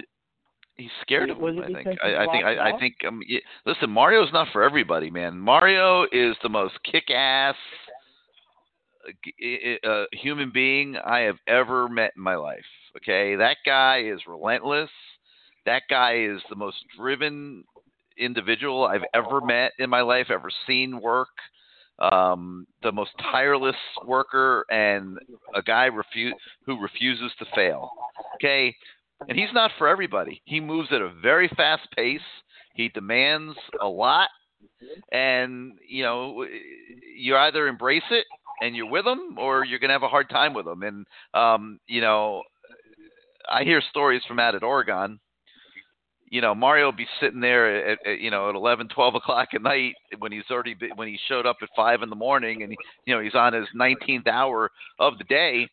And the athletic director out there, a guy named Rob Mullins, who's one of the up-and-coming, superstars of athletic administration, he'll still be in the building and will show up down at the football wing or offices or whatever it is down there, and start mixing it up with the coaches and this and that and whatever. It's like, that's the kind of pace and everything that Mario works under, and it's not for everybody. And I think Blake, Blake's not an alpha male. Blake is not that kind of dude. And maybe he's intimidated by Mario. I don't know. I think he's a damn fool because to my eye, there is nobody better equipped with the toolbox that he would need to succeed at the University of Miami than Mario Cristobal. I can't think of anybody even close out there in coaching. Doesn't mean there isn't somebody, but Blake can still succeed. Well, he could have still succeeded as the athletic director, not being an alpha male. But good leadership is that you bring in people who can do their job, and you don't care about what their personality is. That you know that they can do their job and they get it done, and you hold them accountable. And they also push your program to be the best it can be, and you understand that you're not. They're going to do things that you don't understand, and that you don't. But it's not his job. He's supposed to hire the guy to do the work, and he needs to get out of the way and hire the right person. Listen, he could get a deal done in about 5 minutes with Alonzo Highsmith. He could step back, let Alonzo Highsmith do his job, and let Alonzo Highsmith go out and get Mario.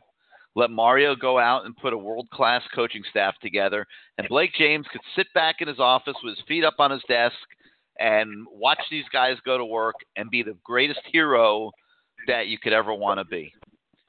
Yeah. And instead he wants to sit there and blow smoke up people's butts with ridiculous tweets that he sends out that people laugh at, that are carbon copies.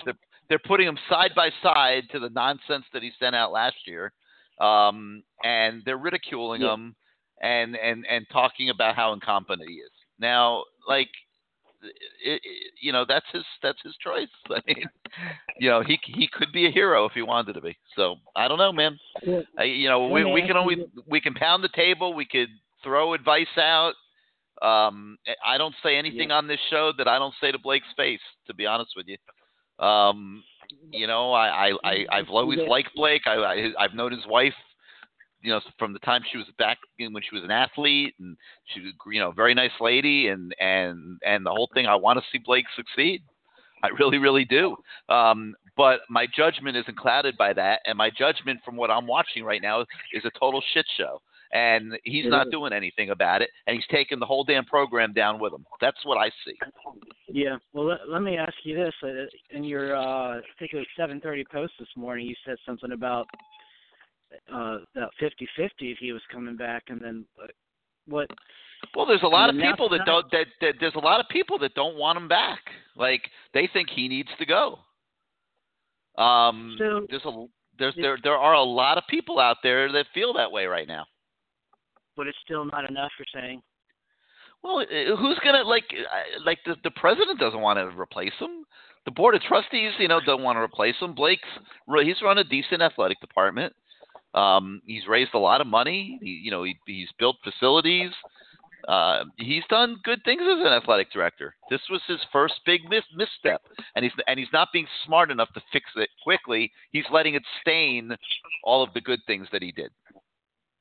Do you think outside chance he might be waiting till after the first of the year to do something, or is that just... No, there's no reason to wait.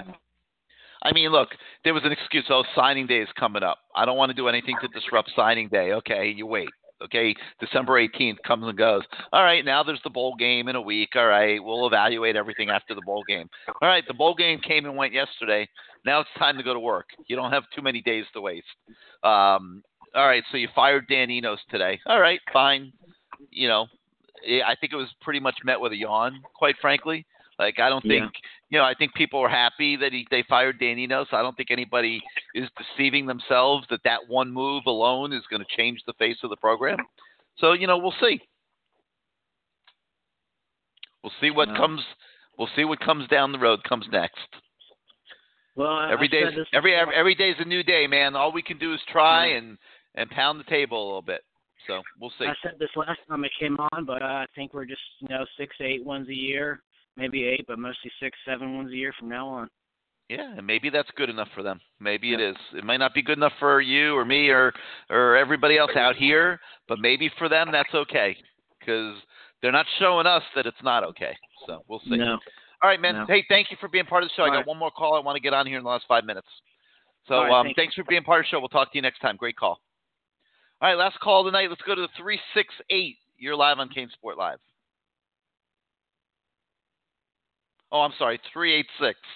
I apologize. 386. You're live on CaneSport Live. You with us? 386. Going once. Going twice. All right, we'll get you next time. Guys, just remember, if you don't want to come on the show, do not hit the 1 on your keypad, because when you do hit the 1, it puts you in the queue. I try to bring you on, and then there's silence. So anyway, guys, great show. Phenomenal show tonight. I want to thank Dr. Claude Jones and Bruce Warner for joining us in the Sicilian Oven Point Counterpoint segment. Obviously want to thank Sicilian Oven for once again sponsoring the show. As you know, there's 6 locations throughout South Florida. The Plantation location at the Fountains Complex off University, the Aventura location, 205th and Biscayne, the Lighthouse Point location at the shops at Beacon Light, Coral Springs location, Sample Road, 101st, the Boca Raton location, and the Fort Lauderdale location, Oakland Park Boulevard, just west of Bayview in Fort Lauderdale. It's SicilianOven.com. Check them out. You will not only love the taste at Sicilian Oven, you will taste the love. We'll see how things go here. I don't know when the next show is going to be. We'll just kind of see if there's anything that develops that's worthy of us reconvening. Otherwise, we'll definitely do it again before spring practice starts. And keep hanging out on the message boards. We're grinding every day, keep you informed on what's happening in the program, what people are saying. And, we'll go from here. Hopefully Blake James wakes up one morning and sees the light and calls Alonzo Highsmith. And here's what he has to say. I think he'll be enlightened to find out what the real situation is with his football program.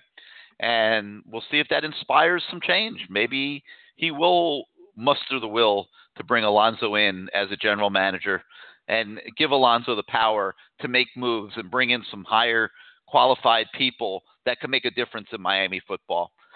Personnel people that know what they're looking for in prospects, so that we can upgrade the level of player that's being recruited and establish protocols for recruiting players, as opposed to just grab bag recruiting, which has been going on for way too long.